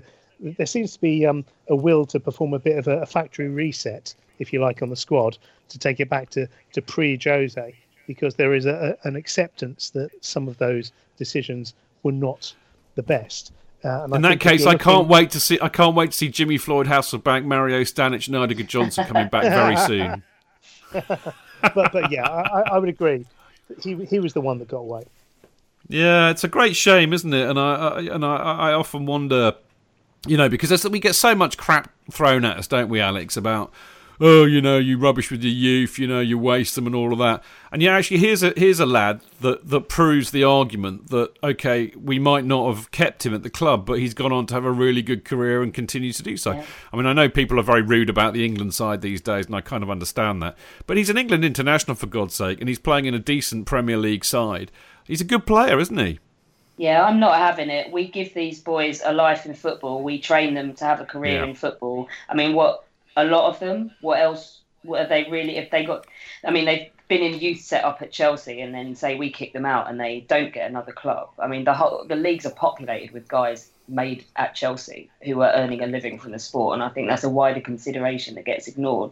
I just wanted to say though that I think De Bruyne is more the one that got away in terms of skill, but Bertrand's the one that makes me most sad, probably because of Munich and because it really looked like he was part of things at Chelsea, and then suddenly he was no more. And I think if he came back, I think wing back, if he could be utilised as wing back, but I don't know, I'm doubtful whether he'd ever see it. But he in terms of ones that got away, it makes me saddest that he didn't get his chance. Do you know what? I agree with everything that you said there, Alex. Ryan like a lion in Bayern, Jonathan. Is he the one that got away, or are we just being a bit dewy-eyed and sentimental? I think you're being dewy-eyed and sentimental. I had a feeling you might. I don't think he's ever been quite good enough, and I think he's okay for Southampton. And he's okay for England, because neither Southampton or England... They're shit too, aren't they? are as good as we are. And can I just say, though, that one thing we haven't mentioned is huge congratulations to the youth team for winning the Youth Cup again. And you can actually point out the chances of any of them playing in the first team are really slim. Yeah. The Daily Mail have listed everyone who's played in any of those 6 cup wins in the last 8 years, and told you which ones never made it at Chelsea just because they don't like us, basically. Well, yeah, but on a slightly less emotional assessment of it. Let's hope that some of them come through, because they scored 5 cracking goals against a really pretty good City side. So really, let's hope that some of them can make it. But some of them just, it just doesn't work for them. The days where you get hold of an 18-year-old Messi, well, have never really occurred for us, or even an 18-year-old Alan Hudson, because Alan Hudson, when he played at 18, was phenomenal. And you really good as well. Somebody's going to come through who instantly sets the place alight, and is going to be playing at that level for the rest of his career. And it's unbelievably rare, and you just hope that somebody can come through from this guy Jesus, who's playing for City. How young is he? He just turned 20 this week. Yeah, phenomenal. But in most instances, you just have to nurture them.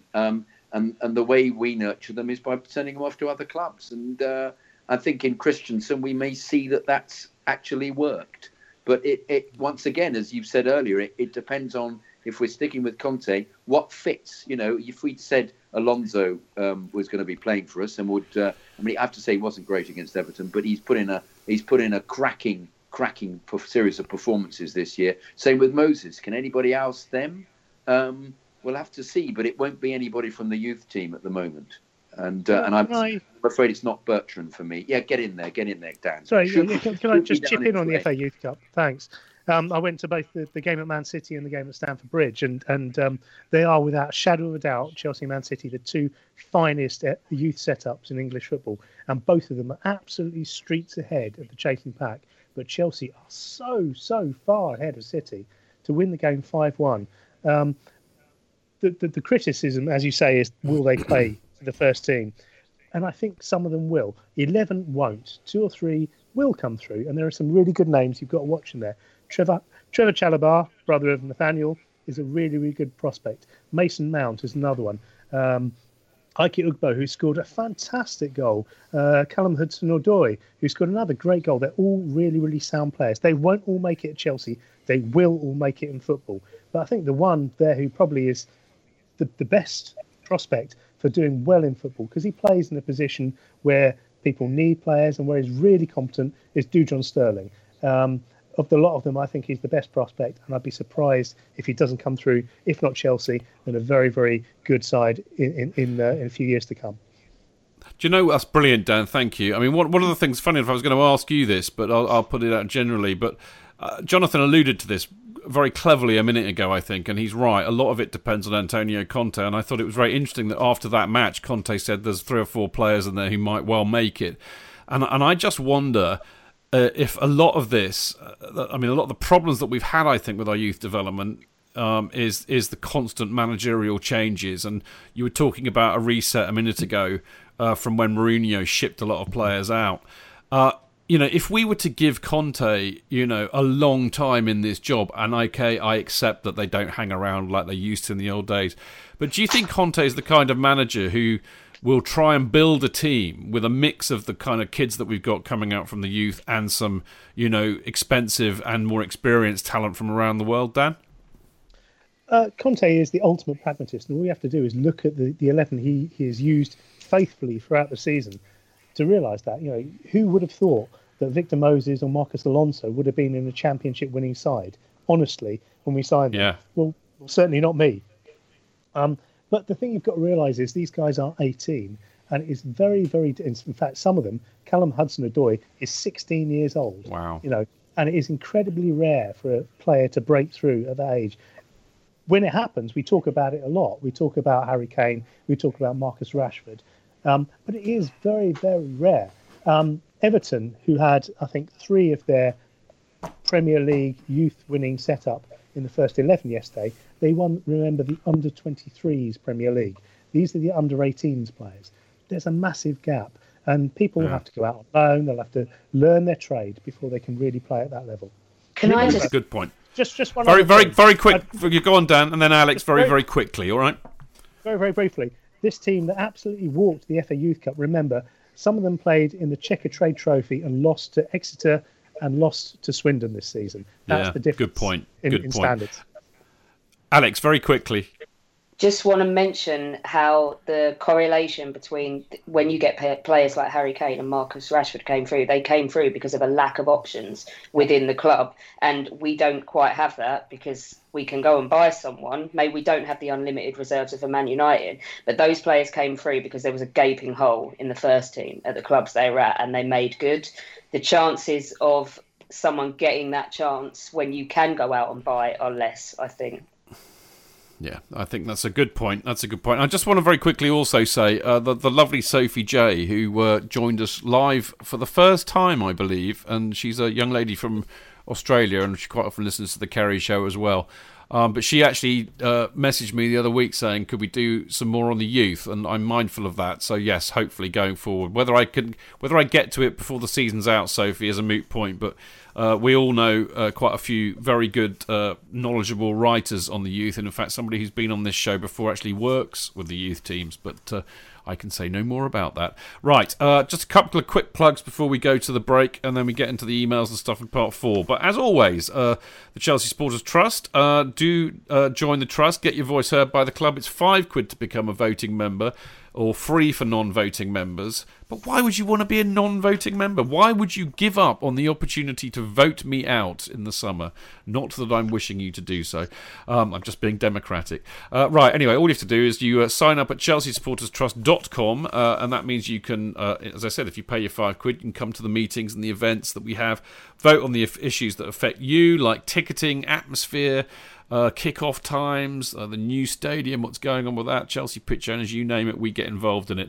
And something close to Dan's heart, Travel Dan, yes? Yes, absolutely. Yeah, that's on the radar. I can't say anything about it now, as you know, but it's definitely on the agenda. Anyway, as I said, do sign up. It's very worthwhile. It's a very, very important time to become a member of the Trust. It's probably the most important time we've ever had as Chelsea supporters, given that the changes with the stadium and everything else that's coming up in the near future. Now, the other thing is, of course, follow them on Twitter at ChelseaSTrust. Equally important in many respects, of course, is the Chelsea pitch owners, very close to Dan's heart, I know. Again, many think that it's there's no point having a share in Chelsea pitch owners. Wrong, capital wrong. Again, a very important time to carry on and protecting the future of the club in an uncertain time, even though, of course, we know we're going to get a new stadium. But anyway, £100 or thereabouts gets you a share a share in the ownership of the freehold of Stamford Bridge, which is what the Chelsea pitch owners do. Now, all you have to do is email them, info@chelseapitchowners.com, or check out the website where they're on the Chelsea's main website, and they're at chelseafc.com/fans/Chelsea-pitch-owners. Follow them on Twitter at pitchowners, and go and buy a share. You can also do it in instalments, so you don't have to cough up the whole £100 in one go, which I think is very reasonable. And last but by no means least, the latest issue of CFC UK, the last one of the season, in fact, will be out very shortly. I'm not sure. It might probably be out for Borough. I don't think it was up at Everton, although somebody might correct me. If not, well, make sure you get it, obviously. Turn up at the stall opposite the Fulham Road Tube, or Fulham Broadway Tube exit. If you can't get it in person, you can always get it digitally by subscribing online at cfcuk.net. If you're in the USA, follow the Twitter account at cfcukusa. And if anyone is interested in getting a hard copy, or not that hard, but a real copy, that's what I should say, a real copy of CFC UK, then you can contact Dan Lundberg on Twitter at @dlundberg_. Right, after the break, we've got a couple of emails, the first of which asks what our matchday superstitions are, although I have a suspicion that we could not keep our powder dry, and we may have answered that, but we'll do it again just for you, Jay. We're also going to celebrate Chelsea Fancast's 9th anniversary, which was last Friday, and we're going to ask what your favourite memories from the last 9 years are. Mixler people, get posting now. Right, see you in a sec.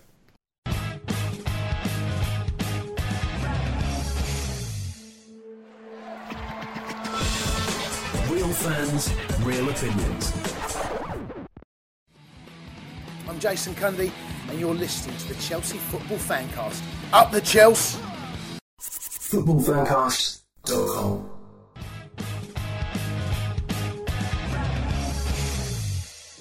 Welcome back. I'm Stanford Chidge, and you're listening to the Chelsea Fancast. At this juncture in the show, we've got usually quite a lot of emails to read out. There are only a couple this week, but do not let that worry you. Before we get on to that, we are going to hear from Alex, who's going to tell her all about this brilliant walk that she's planning in somewhere very hot in September. Jordan, yay! Three of us, three Blues from the Shed Upper, are going to walk from the Dead Sea across the desert to the site of Petra, and we're doing it for charity. There's a charity that's often outside Stamford Bridge called Veterans in Action, and they like to get both physically and mentally suffering wounded ex-servicemen back into life and sort of things through activity and sport and things like the thing we're doing. I'm not doing it with them, but they do things like weekends away and team building things and that, just to get people back on into feeling part of something again. So we'd like to raise lots of money for them. So please give us all your cash. So thank you, Alex. Now, I mean, I know that you're currently in the Mixlr chat room as well, so maybe you'd like to put that link up there and also do it again on Twitter like you did last week, and I'll retweet it out later. All right? Will do. Lovely stuff. Okay, Jonathan. Well done. Yeah, no, she's a good girl. Well done, Alex. Brilliant stuff. Jonathan, we have an email from the much teased email from Jai Weston. Yes. He says, "Hello, boys, and possibly girls." Is he suggesting that you or I or Dan is a lady boy, or is he suggesting that it might be Alex? I think it's the latter. Yeah. Okay, I'll go with that. If not, they found out your secret, JK. Yeah, I know. And I tuck it away well when I dress up. Yes, I am a spy. Don't tell anyone. That's Jay saying that, not me. Yes, I am a spy. Don't tell anyone. If my cover's blown, I'll have to pretend I'm an Arsenal fan, and torture would be better than that. You'll be glad to hear I ventured out for a game, Saints versus Chelsea, and it went well. Not sure I feel confident enough for the Toffees game, but staying at home worked well for that one. I took my shirt off for the second half, and we scored 3. Oh, okay. I've tried this before in the Champions League final, and it worked. Obviously not in public. Well, it wouldn't seem to matter, would it? You could just get it out. Most people do in matches anyway. Do you, not me personally, obviously, do you, the panel, have any pre-game, in-game superstitions or quirks that you feel influence the game? Yours, Bluely, Jay, or Bob, to keep my cover. Clever. Shall I tell you what I do, or should you want to get in there? I think. Well, I was just going to say, I've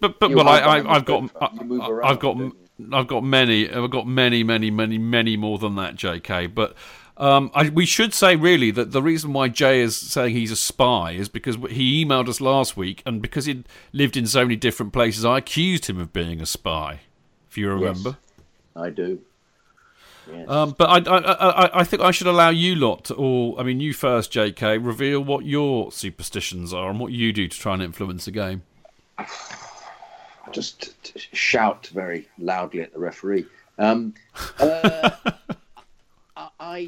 linesman telling him to pay attention to the game, you blind twat. Well, I love that where you are, they'll be able to hear you. They do, they can. They'll be able to hear this little posh voice going, "Pay attention." Yes, I do tend to not. I don't say the usual things, do I? I say, pay attention, or get a grip, or for goodness' sake, linesman. And you have your football fan voice as well that I noticed you did a couple of times. Oh, yes, it sounds like Bilko from Sergeant Bilko, which is "Carry your blues." Ah! Yeah, I do that one. Yeah. I feel I'm taking the piss. No, before I leave home, I bury a small piece of cheddar cheese in the garden, on which I've drawn in blue pen. I've drawn a lion on it, and then I sing a harmony to "Top of the League," which goes, "We're top of the league, we're top of the league, we're top of the league, we're top of the league, we're top of the league," and I sing that, and then I leave home. Are you naked when you do that? Of course. Of course. And I'm clutching a little cushion that says on the 8th day, God made Chelsea. The Jonathan Kidd Mechanical Mouse Orchestra. Brilliant. Dan, what about you, mate? I mean, do you have? I mean, you're very near, of course. I mean, you're in the press box, so you can definitely influence the game. Or if I was in your position, I'd try anyway. But I mean, I mean, you're a supporter as well. So, what do you do? Anything that's superstitious? Do you worry about that stuff? No, actually, yes. There's only one. I'm not really a superstitious sort of guy. But the very first game I ever went to when I was 9 years old, I was taken by my dad and my dear departed Uncle David. And David wasn't a real football goer. He used to go when my dad dragged his brother along sometimes. And on kickoff in that game, he shouted, "Come on, you Blues!" And every game I ever went to as a fan, I always did the same, And so, brilliant. Now where I am in the press box, I'm not allowed to do that. So my first tweet of every game is, "Come on, you Blues!" Come on, you Blues! Do you do it in a Bilko-like style, like JK does? I tweet in a Bilko-like style, as he does. Yeah. Brilliant, Dan. That's great. Alex, what about you, my love? Lucky Pants. Same pair Mucky of Pants. French Did you say mucky pants? Lucky, the same pair of French knickers to every game, home and away. Okay. Why French knickers, by the way? Because they're just the Lucky Pants.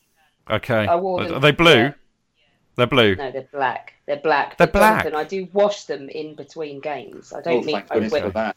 I thought you were supposed to do that. I thought perhaps you wore them over another pair of knickers, just in case. No. Other than that, I couldn't possibly keep up by having any more superstitions, because the lovely John Sawyer, who's my football dad in the Shed Upper, not to cast aspersions on any one nationality, but he's Irish, and I cannot for the life of me keep up with whether we're supposed to hug and kiss to the right side, whether we are allowed to go and get a burger before the game, whether I have to walk on the left of him coming up the Fulham Road. If I had any of my own on top of all of his superstitions, my mind would just blow. So no, that's it, just the Lucky Pants. Wow. Right, I've already given away a lot of my recent. I mean, I have so many, and they change so frequently. I could write an entire book about my football superstitions, but just to cherry pick a couple that I haven't mentioned. I remember, about 15 years ago, when 20 years ago, when I kind of came back up from Hampshire and started going again to the games with Dr. Mart, who will get a mention in a minute, of course. There was I think it was before, I don't know, when was it? I can't remember. Anyway, it was before a Man City match, and we got particularly drunk in the pub beforehand, and Martin basically bought me, I had 5 pints of Stella before the match, so I was quite pissed, and therefore rather entertaining during the match, and then we won 5-0. So therefore, every week after that, Martin would buy me 5 pints of Stella to see if the same thing happened. Sadly, it didn't, but I did end up getting very, very drunk. The other one, actually, which is more recent, and I've told this many times, so this won't be news to people, but before the Napoli Champions League second leg, which, of course, we had to pull out all the stops to win, and then we went on and won the Champions League. I had no money, and I had no tickets. Ultimately, I got a ticket because we sold some T-shirts at the store, and a mate had a spare floating around, so I managed to get in. But I had no money at all. I mean, I spent every penny I had on that ticket.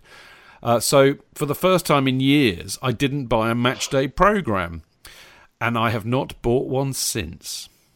I stopped buying them at that moment because I decided that by me not buying that programme, I had clearly influenced the outcome of the game. But, I mean, I do the most daft things, as I've said. I mean, anything I can do, I get really weird about it. It always reminds me of that heinous book that, in some respect, created a whole waft of football fans that should not really have bothered. Nick Hornby, the book I mean. But there is actually hilarious. There is a hilarious passage in there about football superstitions and the mad lengths that people go to try and influence the game. Anyway, enough of that. Jonathan, we have a super email. Well, if you must. Yeah, I was just going to say that I stopped buying them when I realised it cost the same as a gin and tonic. But they put one in my hand, Jonathan's East Middle, the other day at the Southampton game.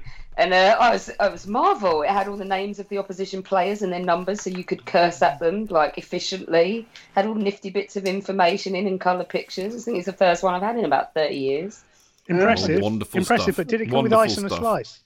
It did, and And it came with a printed team sheet. There was me faffing around trying to get a signal on Twitter to get the team. And Jonathan went, "Don't you worry about that. We get a sheet up here."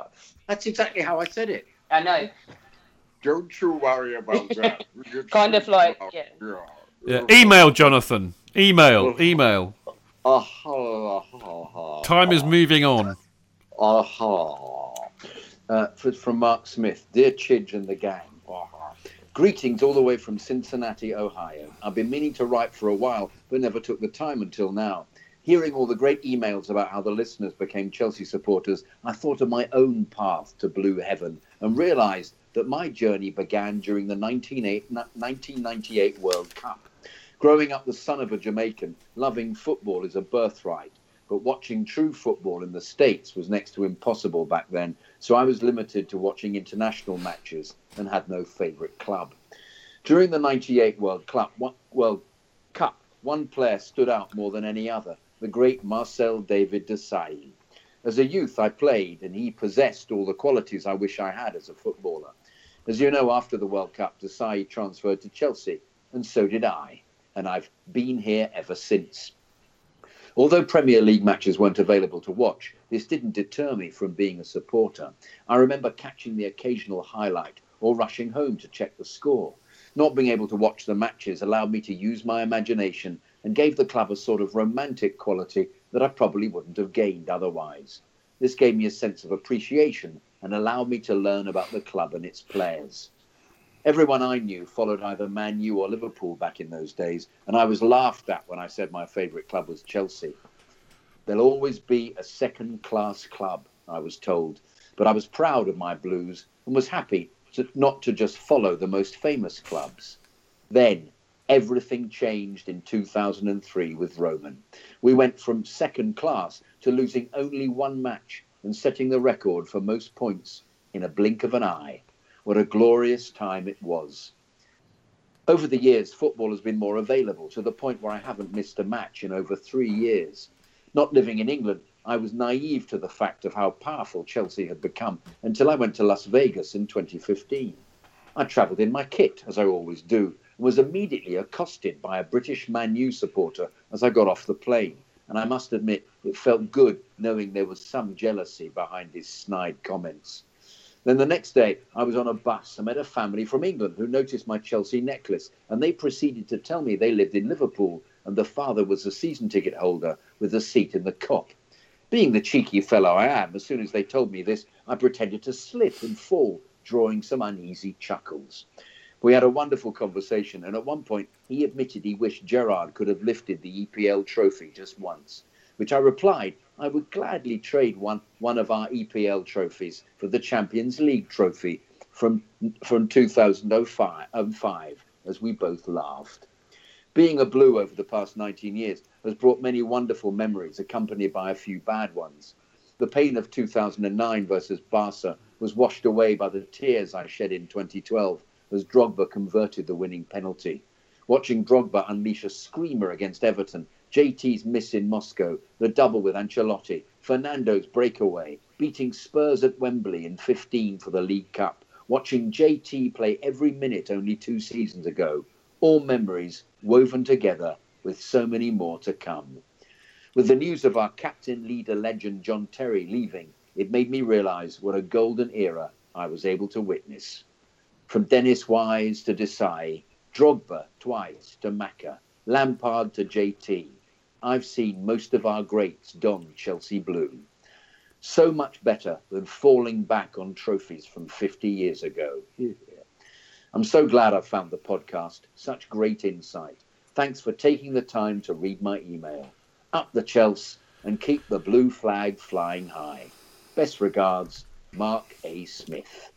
P.S. How sweet it will be to see JT win the double in his last season with us.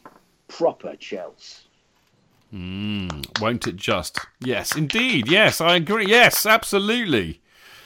I tell you what, JK, I do love these emails that people are sending in, saying how they found Chelsea. I always find them absolutely riveting. So brilliant stuff. Well done, JK, as always. Expertly done, as always. What a privilege it is to have the country's premier voiceover artiste reading our emails every week.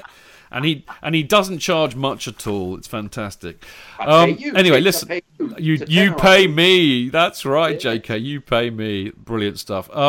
Now, for those of you who are on social media, it would not have escaped your attention, largely because I let everybody know, being the fathead that I am, that it was in fact the Chelsea fan. Well, when I say it's our 9th anniversary, the 28th of April 2008 was the first time that me and Dr. Mart and an old mate of mine called Sheridan Bird took to the airwaves as the Chelsea Fancast. It had in fact been going for, I don't know, a couple of months before that, or for about 20 odd shows before that. I know all of the people involved. I'm saying nothing about it. It may be a quiz question one day.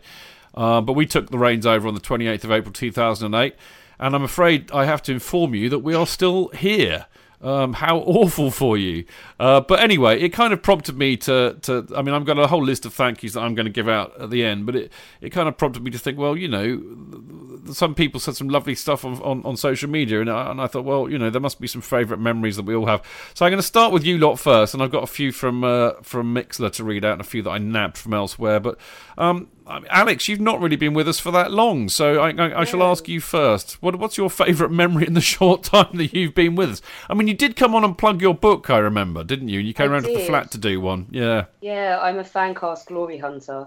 But no, JCL. we came around to your flat and we did one about the book, didn't we? And Holmes was with me before he took to hanging around in elevators with Jonathan. Yeah, and that's true. yeah, we had a great time. I remember I drank quite a lot beforehand. I think I don't remember one single thing that I said, but no, it was very much fun, and it's become very enjoyable pastime. But yeah, as you say, I haven't been around very long, so I will let you spend the time on reading out some stories from Mixlr because they are much better than mine.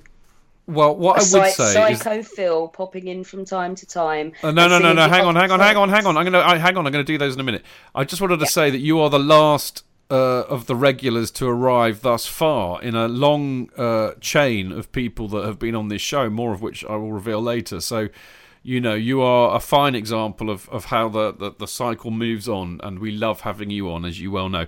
Now, Dan, do you remember the first show you did? Do you remember when you came on first? Crikey, it's difficult to remember. Certainly, I remember doing that Meet the Press one, but I did a couple before that as well. You did. You turned up to the little alcove we had in Putney Station, didn't you? Yes, and that for me was the halcyon days. Really, I loved going to those shows in Putney Station bar and just getting people around the table and the noise of sort of glasses being collected in the background when you listen back on it, and the bar staff shouting, "What do you order again?" and "Can we get the Wi-Fi working?" You'd shout and stuff like that. Yeah. It was really good fun, and still is. And I'm really, really pleased that we're still doing it. And all credit to you, Chidge. Nah, thanks, mate. But I mean, you know, like I always say, I know I put a lot of work in and all the rest of it, but it would be a very, very shit show if it was just me. And frankly, the mix of people that I've had on here for the last 9 years is absolutely what makes it what it is. I was particularly glad, actually, because I know... you know, you've got work commitments, which makes it quite hard for you to come in on a normal weeknight. And I'm just so glad that it's just worked out that we managed to get you back on tonight of all nights when we were kind of talking about this. So thank you, Dan. It's been a real pleasure having you on the show for so long. Now, Jonathan, Jonathan originally came on as a guest, largely because he went to school with Dr. Mart, believe it or not, went to the same school, and I invited Jonathan on the show to surprise Dr. Mart, and of course the stupid prick didn't turn up. So Jonathan never got... Do you remember that, JK? I remember that. And then when I did meet him, he greeted me with the story that I'd in fact... I was... you can tell the kind of school we went to. I was a prefect, and I told him off and forced him to write lines. And it was a little bit tetchy between us the first few episodes. Did you notice that, Chidge? It was just like... Well, Martin's a miserable old scrote. I'm not surprised in the league. Then he relaxed a lot. We had a few chats afterwards, and you know, he realised I wasn't going to tell him off and give him lines this time. No. So it was. I just love the hundreds of people that you've got on in all the time that I've been involved with the show. All of whom contribute different aspects of watching Chelsea, and just in a really interesting way. It's just been it's been remarkable. Even the benches that we used to have when we're in your flat. Everybody was always a character in their own right. It was, and of course, and Dan was involved, and Dan then became a big cheese by coming on. He graduated to coming onto the show, but got promoted. And of course, Andy Silverman was always involved in that. Great, lovely characters. God bloody hell, I can't remember any of them. They've made such an impact. But Seb the other day, who came on, hadn't been on for ages. He was another character who was on regularly. Just and also I loved all the interviews that you had with you'd get the odd interview we'd have with somebody who couldn't actually come to the show itself. So you'd have an interview with a journalist who give a little bit of insight into something very briefly. It is always something happening. I think the main thing is, as I say, the contributions that lots of people can make to the podcast from their own angle of watching the game is fascinating. And it's particularly what I've loved with being involved in it is the evolution of it, but going with the digital age, going around the world. I'll keep banging on about this. I think it's completely phenomenal. All these people who listen to the show, who as they say, gives them an insight to what's happening actually at the bridge and from supporters who are attending the games, and it enriches their lives and it enriches us having these stories from them. The fact that they're involved in a way that you just don't think about. I love the fact that somebody in Malaysia is listening to this show and watches the games, and is their experience is enhanced by listening to the podcast. I think that's completely fabulous.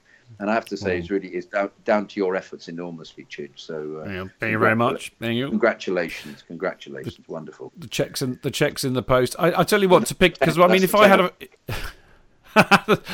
you owe me less now, all right? Yeah. What I was going to say, just to pick up on what you were saying, I'd be hard pressed to find a favourite moment, because there are so many and so many daft things we've done, so many brilliant things that we've done. But I think the thing, when I'm 97 and a half or whatever, and I'm about to turn up my toes and my life flashes before me, I think what I will take away from doing this show is just all of the wonderful, wonderful people that I've met over the last 9 years, and hopefully many more to come, but particularly those that have come from all over the world, that I've met either by going to the States or Dubai, or they've come over here and they've had a drink with us, or Ireland. I mean, we had Mark and Waylon in here earlier, and Mark's still there, in fact.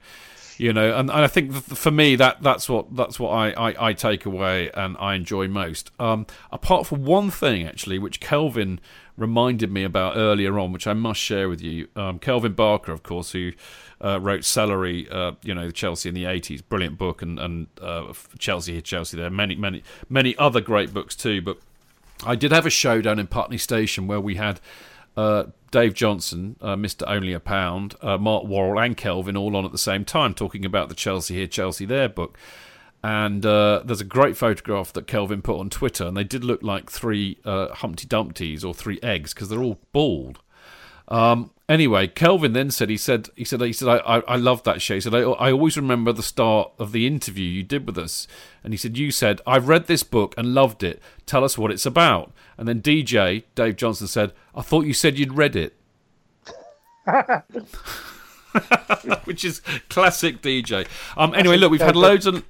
Isn't it classic DJ? Absolutely.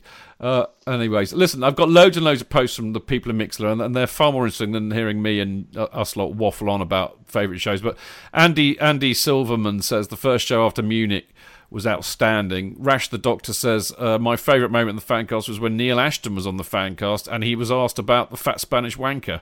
I don't remember asking him about Benitez, but I'm sure you're right. We were quite kind to Neil. Tell wanted to kill him. It was very difficult for me to restrain Tell from being really rude to Ashton, but Ashton could, he could sense that Tell really didn't like him. That was the Meet the Press night, wasn't it? That was the Meet the Press night. Tell almost had to be held back, didn't he, after the show? He did. Well, he also came on before that, Dan. Neil had done a stint in the upstairs in the alcove, and Tell was even more poisonous that night. It was really funny. And actually, Rash then goes on. He said he loved the countless Tell's tales and the hit him on the head chant. There's so many. Johnny T, it has to be Tell's Tales from the Shed. Northerners are real people. Lawrence Lone reports Dr. Mark recording the show in the toilet. Yes, not my fondest memory. We've got a lovely one from Mark, who I mentioned a minute ago. He says, I've only been listening for a year. That's all right, I'll forgive you. And a half. And this is a personal one, but myself and my mate Wayland went over to the bridge last season for our first game and ended up bumping into the Fancast gang in the Cock and had an incredible day. I got absolutely polluted drunk, and you all made us feel so welcome. One of the best nights I've ever had. Turned out to be the only game we won at home under Gus when we only took over from Jose. 5-1 against Newcastle. Fantastic experience.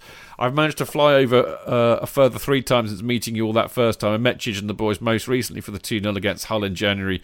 Hope to meet you again for the last day of the season. There we go. That is a post, guys, that epitomises exactly what I said about what my favourite moments are. Rash the Doctor also likes Dr. Darren Mantle's fart jokes. Yes, not me. Kurt Plastic, Mr. Kurt Plastic says, my favourite memory was finding the podcast.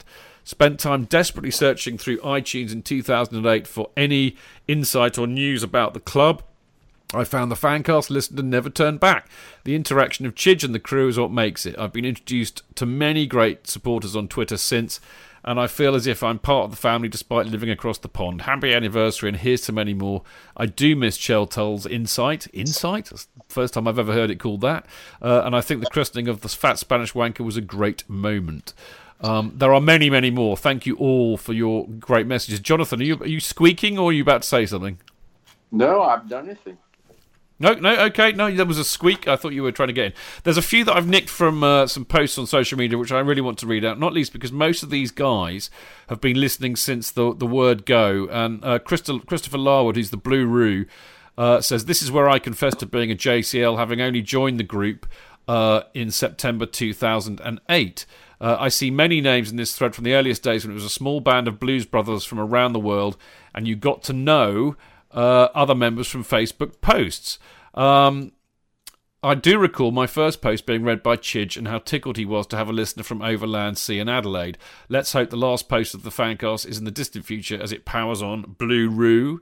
Eddie Harris, first show I can remember listening to was just after we beat Borough away, 5-0 I believe it was, 08-09 season I think, so not sure what show it was, but a big thank you not only to Chidge but to all the other hosts, past and present, that have made the show what it is. Paul K. Cannavale, Canners himself. Happy birthday, Chelsea Fancast, and thank you for inviting me on and having good fun. Beth Wild, oh my God, has it really been that long? So many precious, hysterical, wonderful memories, so many deep friendships made, and I vote now for you guys for the Guinness moment for all the truly Chelsea things you have shared with all of us, near and far, and especially to Chidge, the demon that fueled this podcast through thick and thin. Love you all now. Of course, Beth, as you know, is the Queen of Chelsea in America. And who's sadly standing down from that role this year, but getting married in June. And if I don't get a chance to say so before the end of the season, Beth, congratulations and good luck in your wedding. Jason Covyduck, without the show, I would not have met you lot. The 2009 FA Cup final, pre-drink at the Victoria, if my memory serves me right. Many great memories on the show. Congrats on 9 years, Chidge. Keep up the great work. I've got a few more. I'm going to bollocks to this. It's our show. We can go on for as long as we like.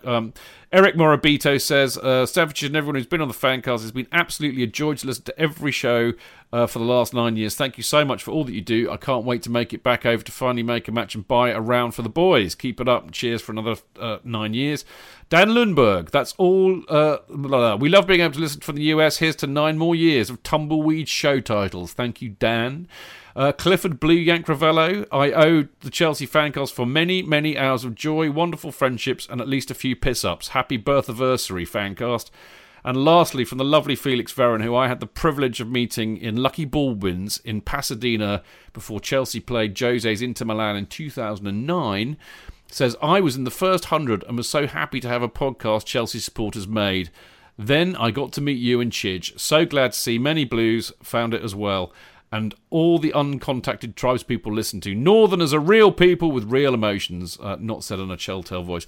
So how about that, peeps? What a lovely lovely spread of love for us in the show, which is really, yes, indeed, quite marvellous.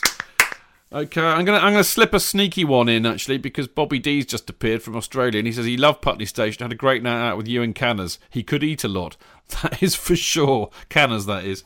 So there we go. Right, I'm going to just read out a whole list of thank yous here before we disappear for another week. And in no particular order, I would just like to thank the following people who have all been absolutely instrumental in making this show what it is. And they are Dr. Mart, Sheridan Bird, Stu Norman, Chris Norman, Phil Norman, Cheltel, Pablo, Ross Mooring, Darren Mantle, Lauren Foley, Mark Worrell, Sophie Rhodes, Clayton Bierman, Seb O'Mahony, Clive O'Connell, Dave Johnson, Tim Rolls, Dan Levine in here tonight, Kelvin Barker, Rick Glanville, Dan Silver, Tony Glover, Walter Otten, Lawrence and Jason from The Beautiful Game, Neil, Spy, Barnett, Beth Wild and all at Chelsea in America, Chelsea HQ, Al Gregg, Rob Shepherd, Get Well Rob, by the way, Alan Hudson, Mickey Thomas, Jason Cundy, Paul Canaville, Kerry Dixon, Joe Tweed, Sammy Al Rais, Chelsea Chatter, Charlie Skillen, Yusuf Al Mari, Michael Roban, Paul Crowder, Liam Toomey, Alex Churchill, she's in the house tonight. The benches, of course. The wonderful, wonderful benches. Mainly they were, at various times, Andy Silverman, Martin Wickham, the gaffer, Garfield Bailey, Harry and Raheem, Greg Grimes, Chaz Wright, Steve Hadlow, Martin Neal and Sarah from Football Fancast, and, of course, my right-hand man over the last few years. Who would have ever thought when he first appeared that he would take over from Dr. Mart one day? And, of course, it was also his birthday last Thursday. Mr. Jonathan Kidd. Okay, happy birthday for last week. Oh, really? Well, we'll move on then. But no, I just like to say thank you to everybody. It's been a real blast, and we will continue doing it for as long as I am capable of doing it. But as I said, it would be rubbish without you lot listening, and it would be rubbish without all the people that I've mentioned just now taking part and contributing of their time so generously as they do. Now, listen, we love receiving your emails, so back on the email subject line, please send them in before Monday, and we'll get them on the show. Email them to chelseafancast@gmail.com. And it will be done. Right, that I'm afraid is all we've got time for this week. Do not forget to download the Kerry Dixon Show on Thursday, when Kerry and I will give our reaction to the Everton game from last weekend, and look ahead to next Monday's match against Middlesbrough. I'll be back next Tuesday night, together with Jonathan, of course, and Mark Worrell and Tim Rolls. Now, I should tell you a little bit about this. Jonathan will be so excited about this show. Do you know why, Jonathan? No, tell me. Okay, we're doing it. We're doing it in the nude. What's happening? What's new about that? We nearly always do it in the nude. No, Tim's coming on the show because Tim is he's written a book called Doherty's Diamonds. Yes.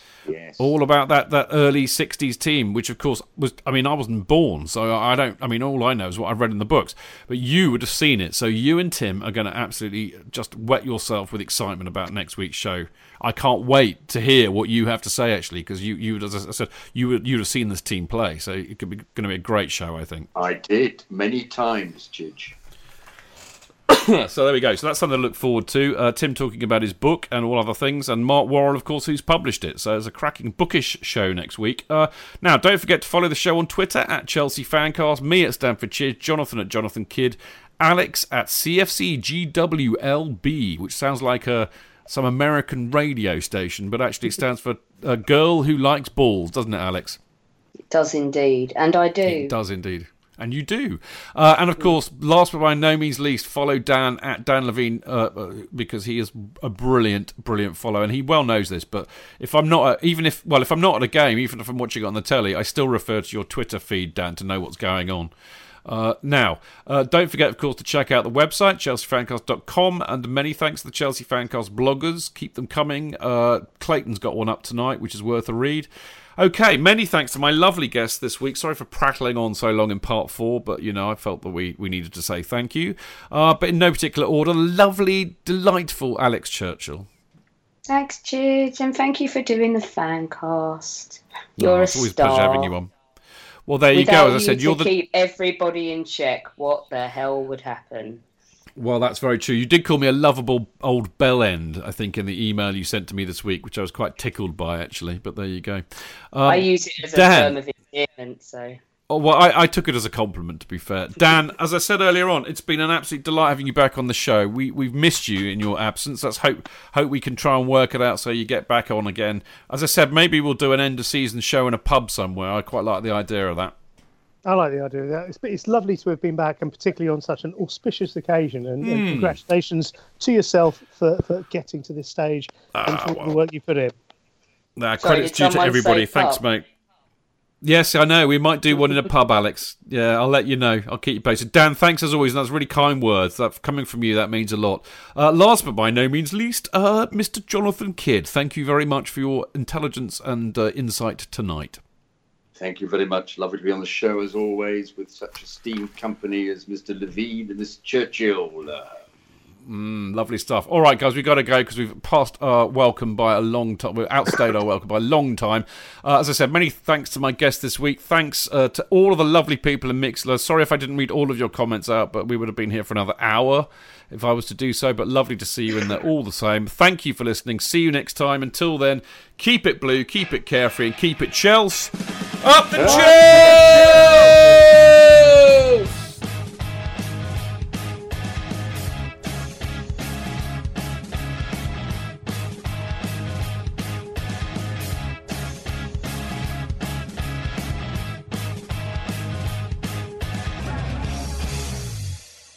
It's the 90th minute. All your mates around. You've got your McNuggets share boxes ready to go. Your mates already got booked for double dipping, and you steal the last nugget, snatching all 3 points. Perfect. Order McDelivery now on the McDonald's app. You in? At participating restaurants, 18 plus, serving times, delivery fee and terms apply. See mcdonalds.com. Hi, I'm Daniel, founder of Pretty Litter. Cats and cat owners deserve better than any old-fashioned litter. That's why I teamed up with scientists and veterinarians to create Pretty Litter. Its innovative crystal formula has superior odor control and weighs up to 80% less than clay litter. Pretty Litter even monitors health by changing colors to help detect early signs of potential illness. It's the world's smartest kitty litter. Go to prettylitter.com and use code ACAST for 20% off your first order and a free cat toy. Terms and conditions apply. See site for details.